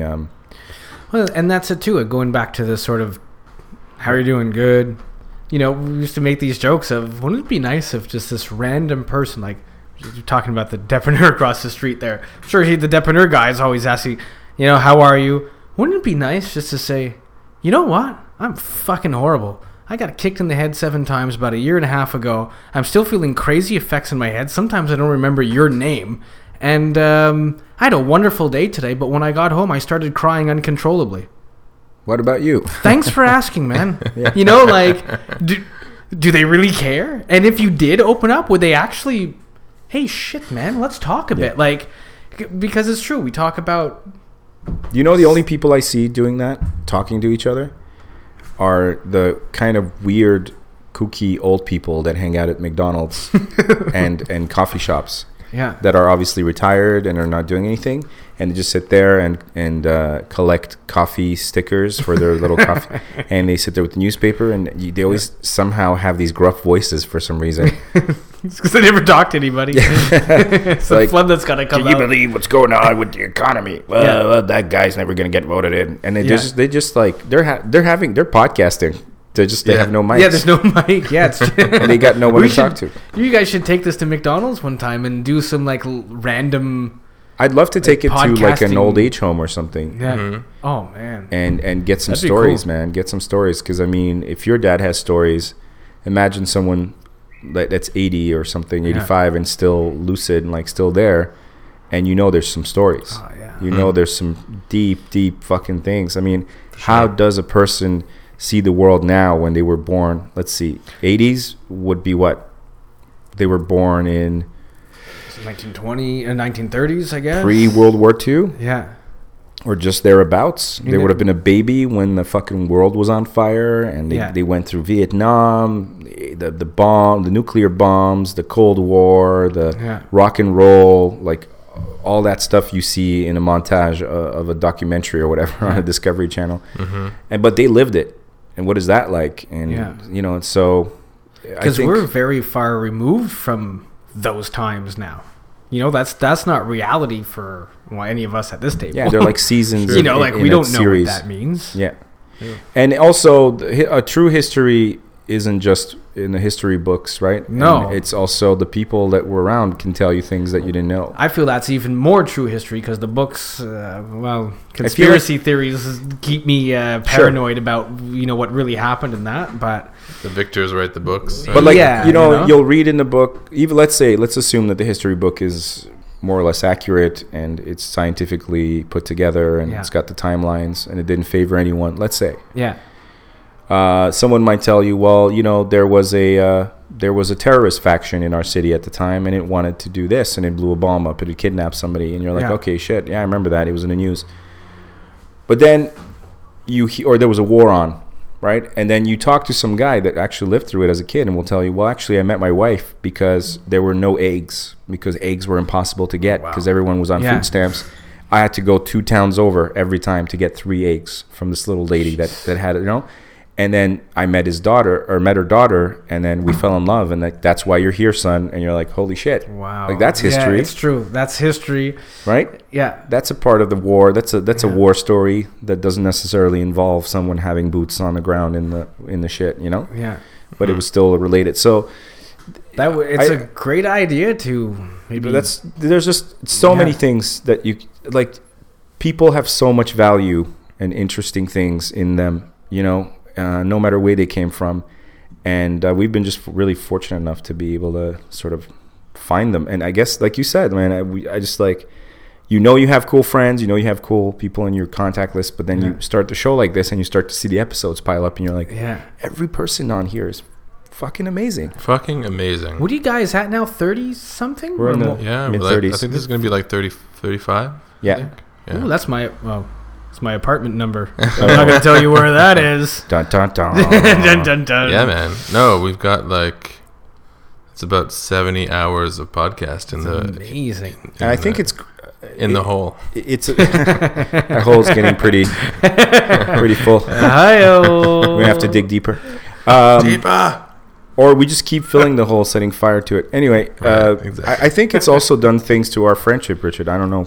I think it in a way it's done things to our friendship too. Good things or bad things? Good things, definitely good things.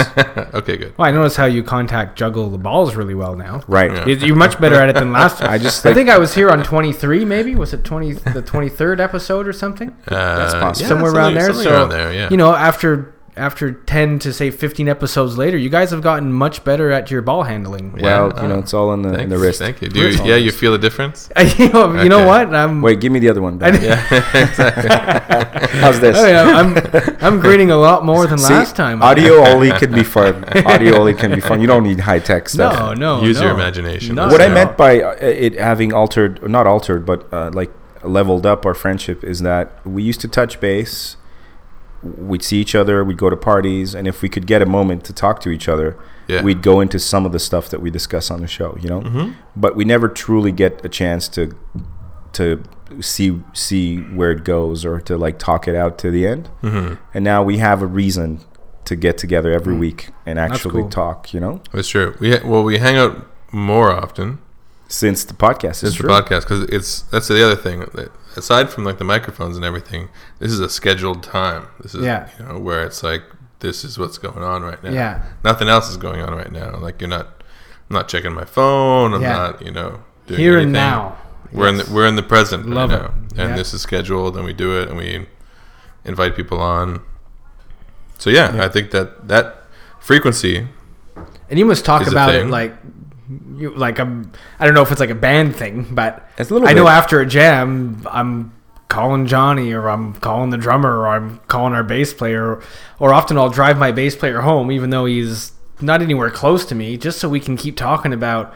Yeah, man, that song was sounding good today. It's kind of like a band, but it's like our situation is like we're a band that keeps trying new members every single time we get together to jam. True. The rehearsal is every episode. Excellent. Yeah. Every single one is But it always works out well. Yeah. I've yet to feel like we ever had a failure because what we're doing is just very basic. Yeah. And it's a testament to the quality of the guests that we have. Yeah.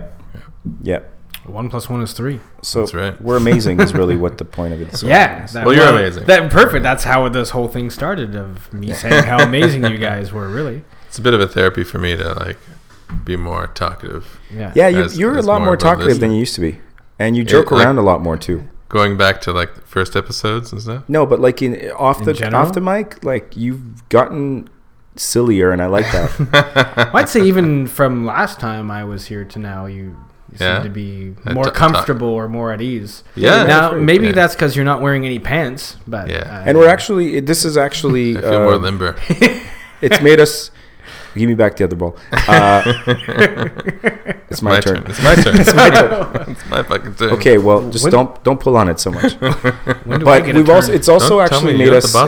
It's made us explore some things that we talk about too. It doesn't just not all talk, right? We actually often share our ideas with each other, but we sometimes don't really follow through on them, right? Yeah. And this podcast, like we keep coming back to comedy, stand-up comedy.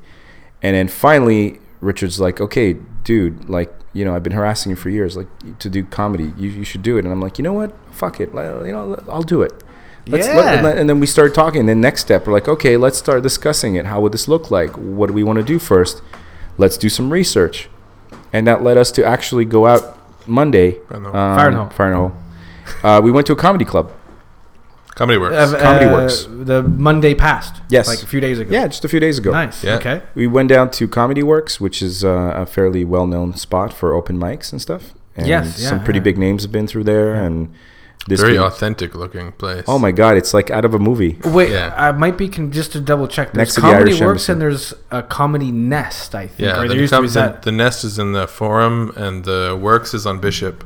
Oh yeah, okay. Yes. Yeah. And it really it has the brick wall with the old curtains on the side, the neon sign, and the mic on the little stage, and it's grungy enough to be it's always comedy all the time there, or is it just? Yeah, it's all comedy. I think it's mostly they have special appearances by people. Like Thursday through Saturday, I think it's like bigger names, but like Monday nights, it's like $5. Nice. Buy some beers and just like.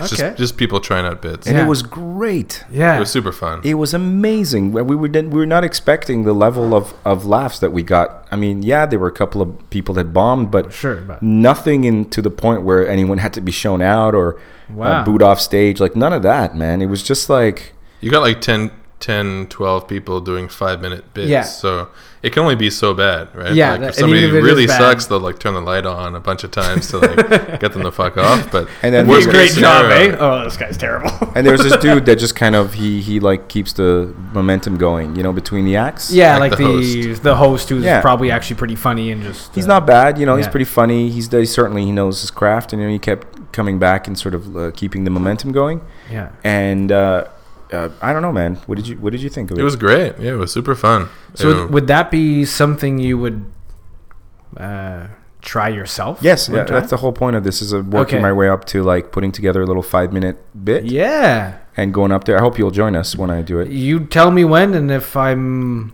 not working, I will be there. Guaranteed. Yeah, man. I mean, there's no pressure. It's not like I'm trying to put together this big event or anything. No, I'd love to be there, man, if I can support you, because obviously I know how nice it is to have people come by. Some people come out, but at the same time, I was telling Richard, actually, I was watching, because we were there, obviously, also like watching the dynamic, trying to figure out who in the room is actually a comic waiting to go on. Oh, right. It's most of them. Yeah. It's most of them. Most of them, yeah. Okay. There was like 30 people in the room, and like half of them were comedians. I went up to the bar to buy us beers, and like there was a guy who was there first. Oh, nice save. Sorry. Again, no camera there. But let me tuck that back in. There was a guy who was there before me, and the barmaid comes up to me and she's like, "What do you want?" I'm like, "Oh, I think this guy is here first." She's like, "Don't worry, I work here." I'm like, okay, cool. And then he ended up going up on stage afterwards, right? So yeah, the guy taking our money at the door was on stage. Yeah. So it's like a self-sustaining kind of thing and community. But you know what? At the same time, that actually makes perfect sense. Yeah, because they'll watch each other and they'll riff off each other and. We went after the show was done, we were talking with all of the comedians. Yeah. Like outside, just like shooting the shit. We're gonna actually have some of them on, because we realized this is actually that we found a secondary sort of very cool. Purpose to this is that if we find anyone really funny, and we did see a couple of really, really good people, but we'll have them on the show and see if it works. I'll be listening. And comedians love podcasts. Oh, they do. Yeah, it's huge. That must be their almost perfect form, right? Because they get to try out some material, but they don't have to worry so much about the end result. We should bring the podcast to Comedy Works and talk to them about doing a warm-up thing. Yeah, I was almost wondering, could you do a Comedy Works podcast show where instead of the comedians performing, they're actually coming on to the podcast? There was a podcast that I was listening to for a while. It was related to the Rogan podcast, which is one that we both listen to. Okay. And his assistant, Brian Redban, became a stand-up comic and also kind of branched off and did his own podcast. I'm not a huge fan of the guy himself, but it was pretty interesting. They went to the Ice House, which is like kind of an iconic comedy club in California. Oh, okay. Right? So it's in Montreal. I haven't heard of it. No. It's like a legendary place in the comedy. Yeah, like not like top tier, but like probably like number 4 on the list. Okay. And what they set up in the back of the Ice House, and as you had comedians sort of coming in and coming off stage, they'd kind of come in and out of the podcast. Oh. In order to like talk about how their bit went. That's a great idea. Or just riffing. Yeah. So there's this kind of like conversation that's really going cool. on with like a rotating people coming in. The funny is just coming and going constantly. Yeah. And it's just switching like constantly. Like that could be an interesting idea. I think it'd be a very interesting thing to listen to. Yeah. And especially it's a passion of both of yours, because you've mentioned before how much you enjoy comedy. Yeah. And obviously you enjoy it and want to even be in it. So to have... Well, I just think I'm interested in the craft of it and the material. And Richard and I are both interested in actually the crafting of it. Yeah. It's just Richard's not so interested in the actual performance of it. How would you feel about... Yes. It's always interesting for me as a performer of sorts in terms of it being in the band and all that. How would you feel about people coming to see you? Would you rather it be... Because there's always a big question. We had this conversation, actually. I'm glad you asked this question. Go ahead. Yeah, I was going to say, would you rather it be people you know or people you don't know? Strangers. Yeah, that sounds My first gut instinct is like, I would rather it be strangers for 2 reasons. One, I would want to know what the material is actually worth. Right. And what my performance is worth, truly, without anyone sort of pulling for me, which I completely appreciate, and of course I'd be very, very comfortable in that arena. Yeah. But the whole idea is I can make my friends laugh anytime if I want. Well, I mean, that sounded really arrogant, but anytime I want. I am one funny bastard. No, but I mean, like, I can crack jokes at parties and stuff, but I really want to see if I'm just imagining this, or if there's some stuff there I could do that could actually be work. But people I don't know or haven't known for a really long time, that I wouldn't mind. That's actually the perfect middle ground. Somebody who like knows my name, has had a couple of talks with me, but doesn't know me back 12 years, 15 years. Right. But either way, no matter who shows up, like anyone that's listening, when that time comes, like, just come on down. Do you have a date set yet? No, not yet. Okay. No, and also have to work out the bits. Richard and I have to kind of put the show together. The idea is to kind of be a bit of a writing team. Yeah, absolutely. Where Jason does the performing part. Yeah, so basically you write all... This kind of goes back to the, sort of lip singing artist, where you're going to write all the material and you're going to say it. Well, he's going to have an ear... I'm not calling you Milli Vanilli, by the way. Don't get me wrong. He's going to have an earpiece, and I'm going to be behind the curtain, and I'm going to be like, say this. The whisperer, the laugh whisperer. But it reminded me actually a little bit about what you were saying about the... please remind me the singer of your band is... Johnny. Yeah. How one thing I picked up on... Part of the Janko Revival. You can check us out on Facebook. Yeah. Plug. Janko. Janko brothers are the shit. Yeah. It's actually, not to cut you off, it's actually changed. Yes. We're going with the Janko Revival. The Janko Revival. Oh, really? Yeah. You've rebranded. Yeah, just because the Janko brothers was really Johnny and myself. And now that we've added members here and there, it sort of felt like... Now it's a revel. Yeah. And they're not your brothers. They are. They definitely are. Well done. But I don't know if they've Here's the other ball back. felt that. You know? Like, it seemed like they were a bit kind of... What does this mean? You guys are brothers? And I'm like, he's not my brother. Right. You know, but... Anyway. All I was going to say is what I was particularly looking at is I was observing the comedy to see who had good material, who had bad material, who had whatever kind of material but had the right attitude. Right.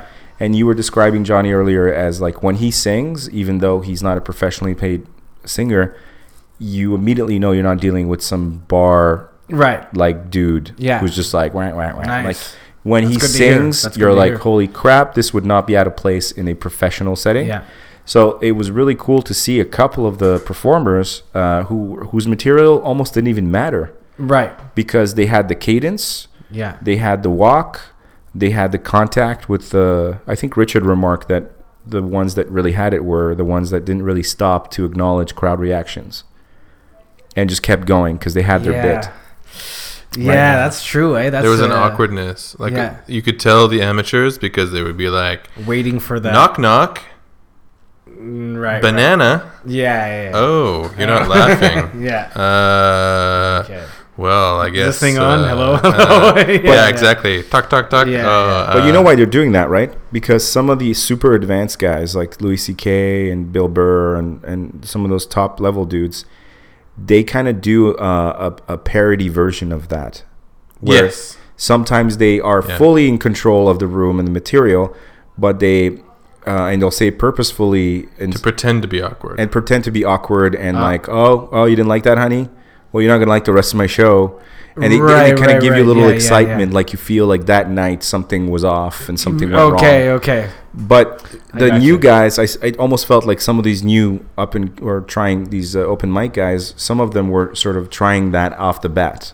But it doesn't work without the polish. Yeah, you don't understand that's an advanced style. Yeah, you need to have 20 years in the bag. Right. Before you can do that. Or the gift of gab, Yeah. And the women, man, the women were great. Yeah, I was really impressed. You know, there anybody who really funny ladies thinks that the ladies are never as funny as the guys, like I did not get that impression at all.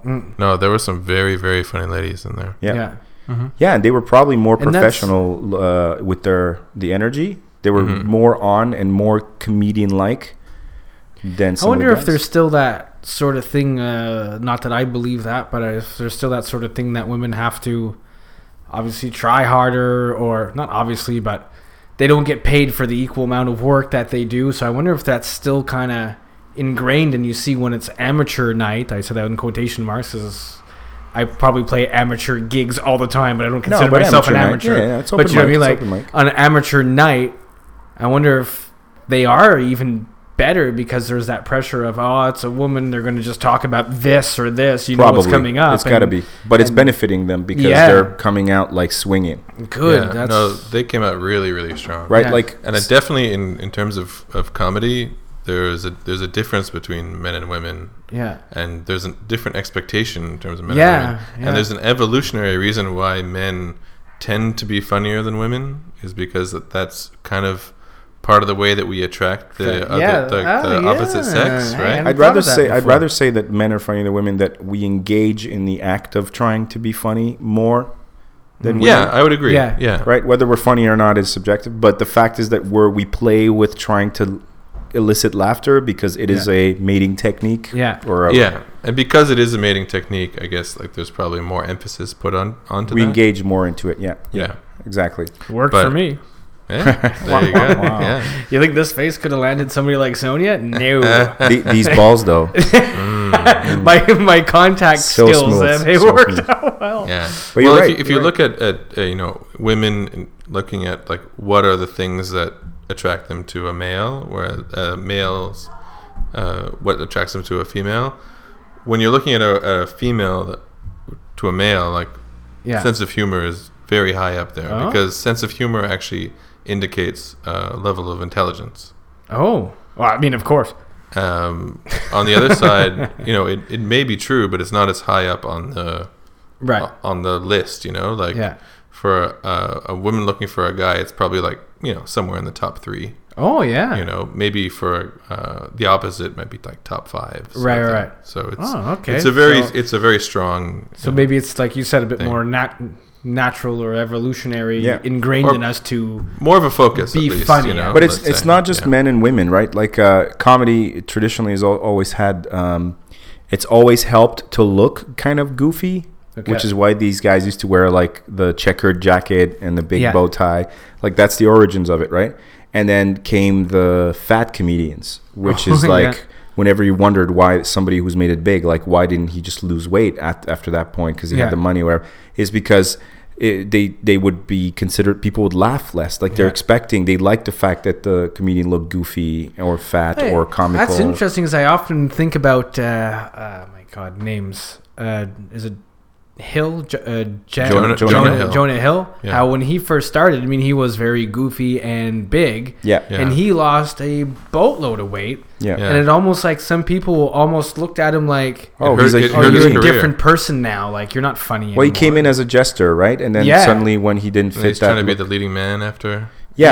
So then he gained it back, didn't he? I think he's ballooned back and forth. He's kind of been doing that with his weight, but well, it's a weird thing, right? Like if you're like the jock type leading man guy, then you don't need to be funny. That looks weird too on a stand up stage, doesn't it? A guy that's like ripped and has really great hair. He's like 6'5", weighs like 400 pounds, and he's like a giant. The only guy that for me maybe comes close to that, and I don't know how actually funny he was, but he was pretty funny till he got famous, which is kind of standard, it seems like, was Dane Cook, because he was always like in his I've seen like old school footage. He was a bit of a jock at first. He was really, and I used to think, I mean, he made me cry. I was laughing so much, and then he did a couple movies, and I felt he wasn't funny at all.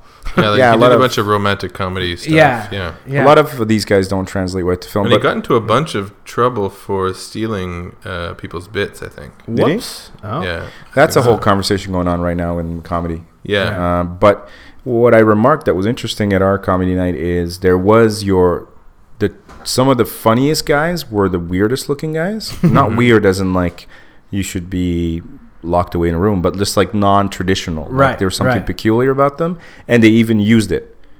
They're like, I have a big nose, fuck you or whatever. And there's one guy we saw, Vince, who totally made his odd look kind of work for him and was crack. And then there was a fat guy, a classic backwards hat, heavy set dude, and that some of his shit was going to be about being fat. And he choked.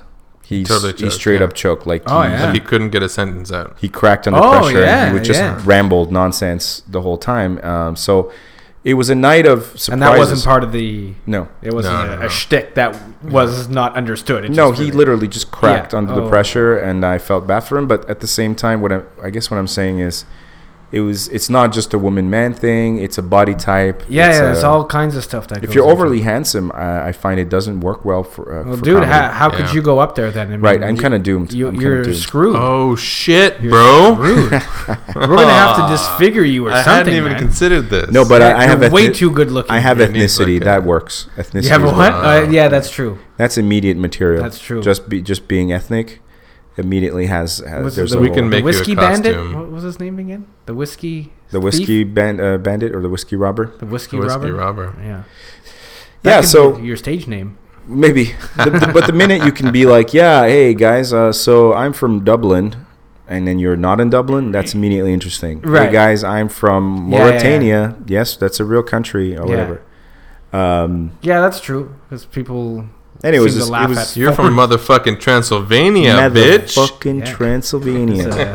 That's a bit bunch of jokes. There's a whole bunch of jokes. I mentioned that to one of the comics after and he was like, he just like looked at when I first said like, Perfect. I'm thinking of doing it. He was like, oh, that's nice, because he must hear it every night. Sure. And then when I told him, maybe I don't know, have some stuff to say. I don't know. I'm like, I was born in Transylvania, because he was saying where he was born, and then I was like, oh, that's similar to my experience. And when he heard Transylvania, he's like, dude, you got stories. Like, that's it. They're onto something here. Yeah. Weird is good in comedy. Yeah. But you don't realize that your own stories are interesting until you tell it to somebody else and like, oh, shit, that's interesting. Yeah. To yourself that, I'm born in Transylvania. You're like, no, Transylvania, Schmansylvania. Because I really want to hear all about Transylvania. Like, just knowing that you're from there, even though... No, you just don't know anybody from there, right? No. Yeah. But like that's a bit right there where you say like, hey guys, I'm from Transylvania. Yeah. And you just wait for a second and you'd be like, it's a real place, bitch. You know? I'm cutting this out because you're running into some of my material. Oh, sorry. Who else in the room is from Transylvania? Anybody? Yeah. Anybody? Where are my Transylvanians at? Yeah. Imagine the whole crowd puts their hand up though. Yeah. You're gonna screwed from there on out because I'm not. That would be amazing. Yeah. That'd be amazing. Yeah. But anyway, it was a really cool night. And so first, it was interesting from the comedy angle, and two, this was yet again a gift of the podcast, I feel, in a way, because it's just we wanted to prove something that we started talking about on the air. But dude that you were talking to at the end of the show had a very similar kind of backstory to yours, right? Like you as your day job, you do the teaching thing, like you get in front of people and you. That's where he kind of honed his craft. That's where he had the exact same thing. Like he was from Lebanon, you're from Transylvania. It's the same thing. It's the same deal. Parallel places. Obviously. I mean, Transylvania is in Lebanon. Last time I checked. Yes. But you're both teachers. You got up in front of people, and you realize that you can kind of make people laugh and get people going, and you just seem to have that sort of charisma. It seemed, I don't know. I was on the outside of the conversation, but it seemed like there were a lot of parallels. It seemed like there were some weird, except he was freakishly tall compared to me. He was tall, but I mean, he was kind of beige, I think that's what attracts me to this whole experiment, is to learn to value some of the stuff that is mine and I always thought was mundane. Yeah. But could be of interest to someone else. And this goes back to what you were saying, Adam, about how, you don't feel like it's special because it's your condition, but it's completely fascinating to us. Yeah. In a hopefully non lab rat kind of way, right? Like, tell us about your concussion. What happens when I do this? How many lights, Picard? 4 lights. No, I never felt that, and I think it was actually probably Richard and your brother coming to hang out with you guys or various birthday parties here and there, where you both seem genuinely like, wait, what happened? And as Sonia, who works in the same place I do, we talk about it all the time. And we used to say, because we both have been off work for a while. Me with this concussion, it's been about a year and a few months. She's been off work since last March due to being pregnant. Because once you're pregnant in our high crisis job, you're off work. Yeah, clearly right away. You cannot. So we've both been off for a while. And before we were off, we actually said to each other, "Do you ever realize the reactions that other people have when they ask you, how was your day at work?" And you tell them, and that day was a non-memorable day for you, but you tell them what happened, and they're just looking at you like, that is fucked up. I want to hear more. And like you said, it's your life, so it's not special. It's no big deal. You don't notice your own hair growing type thing. Right, and then, I got, part of the job kicked in the head, whatever, and then I think it was either you and your brother both like, what do you mean? Tell me about that. Like, what the fuck? What's going on? What's going on? Tell me more. And I'm like, well, it's no big deal. Like, and then talking to you on the show, tell me more. Like, and what does that mean? Okay, if this is interesting, sure, but you don't know when it's you, and yeah, I don't know. Like, well, as humans, I think that we get used. We're very good at getting used to things. Yeah. Right. So yeah, like your balls, for instance, they were a little bit rough at first, but. I've gotten used to your balls. Like, well, now they're like Sorry, Richard, I couldn't resist. They're the way you handle and contact them, and specifically, it's about making eye contact while you're doing it. Yeah, never breaking that eye contact. Yeah, it's the secret. Really works. Yeah, it really. The more you can focus in, right in the middle. Yeah. Of the ball, it has you can just manipulate. I'm sure there's a name for that. I'm sorry, Richard. What were you saying? I don't know what the fuck I was saying. Something about blah blah. How could you throw the ball? Something. No, I was saying is that like humans, we have a way of acclimatizing ourselves to certain things that may seem very fucked up to other people, but if it becomes part of our normal, then it becomes part of our normal, right? It's that whole thing where you say like, the frog in the water, and if you turn the heat up slowly, it'll stay there until it boils. Yeah. But if you try to throw a frog into a boiling water, it'll jump right out, right?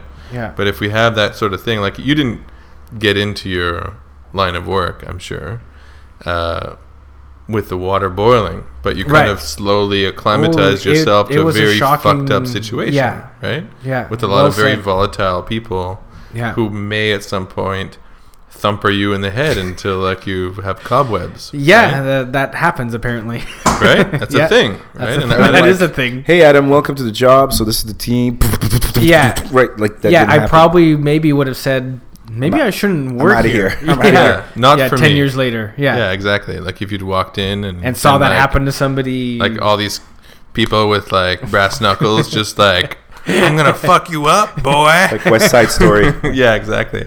Breaking out in song. Hey, all right, I'm a musician. This is great. Okay, I'm out of here. But we I don't want to wait for love to be over. Sorry, Richard. What was that? Your final thought's not going to happen tonight. Yeah. Well, I think I've held it together.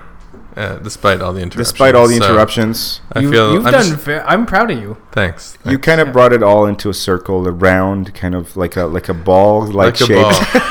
Almost spherical, even. Almost. Yeah. With smooth parts and rougher parts. And slightly. It's weird how one contact juggling ball is just a bit shapen differently than the other. Yeah. One hangs a little lower.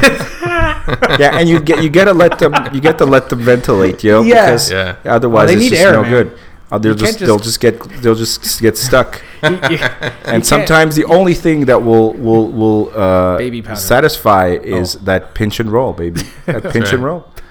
Cue the car alarm in the background. Yeah, seriously. Fucking Adam. What the hell? I don't see the time go by, man, when you're on the show. Man. That's okay. I literally you don't should be here every time. Every Thursday. Just come over here. How much you guys pay? When you're on, it feels like I have a concussion. The same amount I get when I play at Honey Martin's, eh? Yeah, exactly. Whatever you want. We'll give it to you. We'll pay you in beer. Is that cool? That's cool. Yeah. That's cool, considering I bring my own. We'll pay you in merch. That's right. Moich. We got Moich. We got Moich. When are we getting Fire in the Hole merch, by the way? We're working on it. We're working on it. Yeah. In the meantime, we have some Sapporo merch. Sapporo merch. Maybe they need to be your sponsor. All right, let's wrap this up. Fire in the Hole, guys. Here you go, baby. Welcome to the show. That's legit merch. He's not fucking around. That's good merch. It's yours, man. Enjoy. It's perfect time for a warm toque, isn't it? Yeah. It is. Well, you're a white guy, and white guys wear wool caps in the summer, right? Listen, the hotter it gets, the more I want to wear a toque that keeps me warm. Personally, I mean, I don't know. There you go. See, gotta keep that noggin warm, man. I can't fuck with that. You, however, it's extra cushioning for. Well, cheers to you guys. Yeah, man. Fire in the Hole. Great to see you. We have a blast here. Always, and we'll definitely really had a good time again. Let's have you back and maybe bring your friend Hans with you, or even anybody from your band, or Jeremy, your lovely lady. Maybe back. all of us will play a little. Maybe we'll play a little live acoustic. That would be great. 5-minute show or something. We've never done that. That would be fucking awesome. Let's do it. Yeah, let's do it. Fire in the Hole. All right, Fire in the Hole.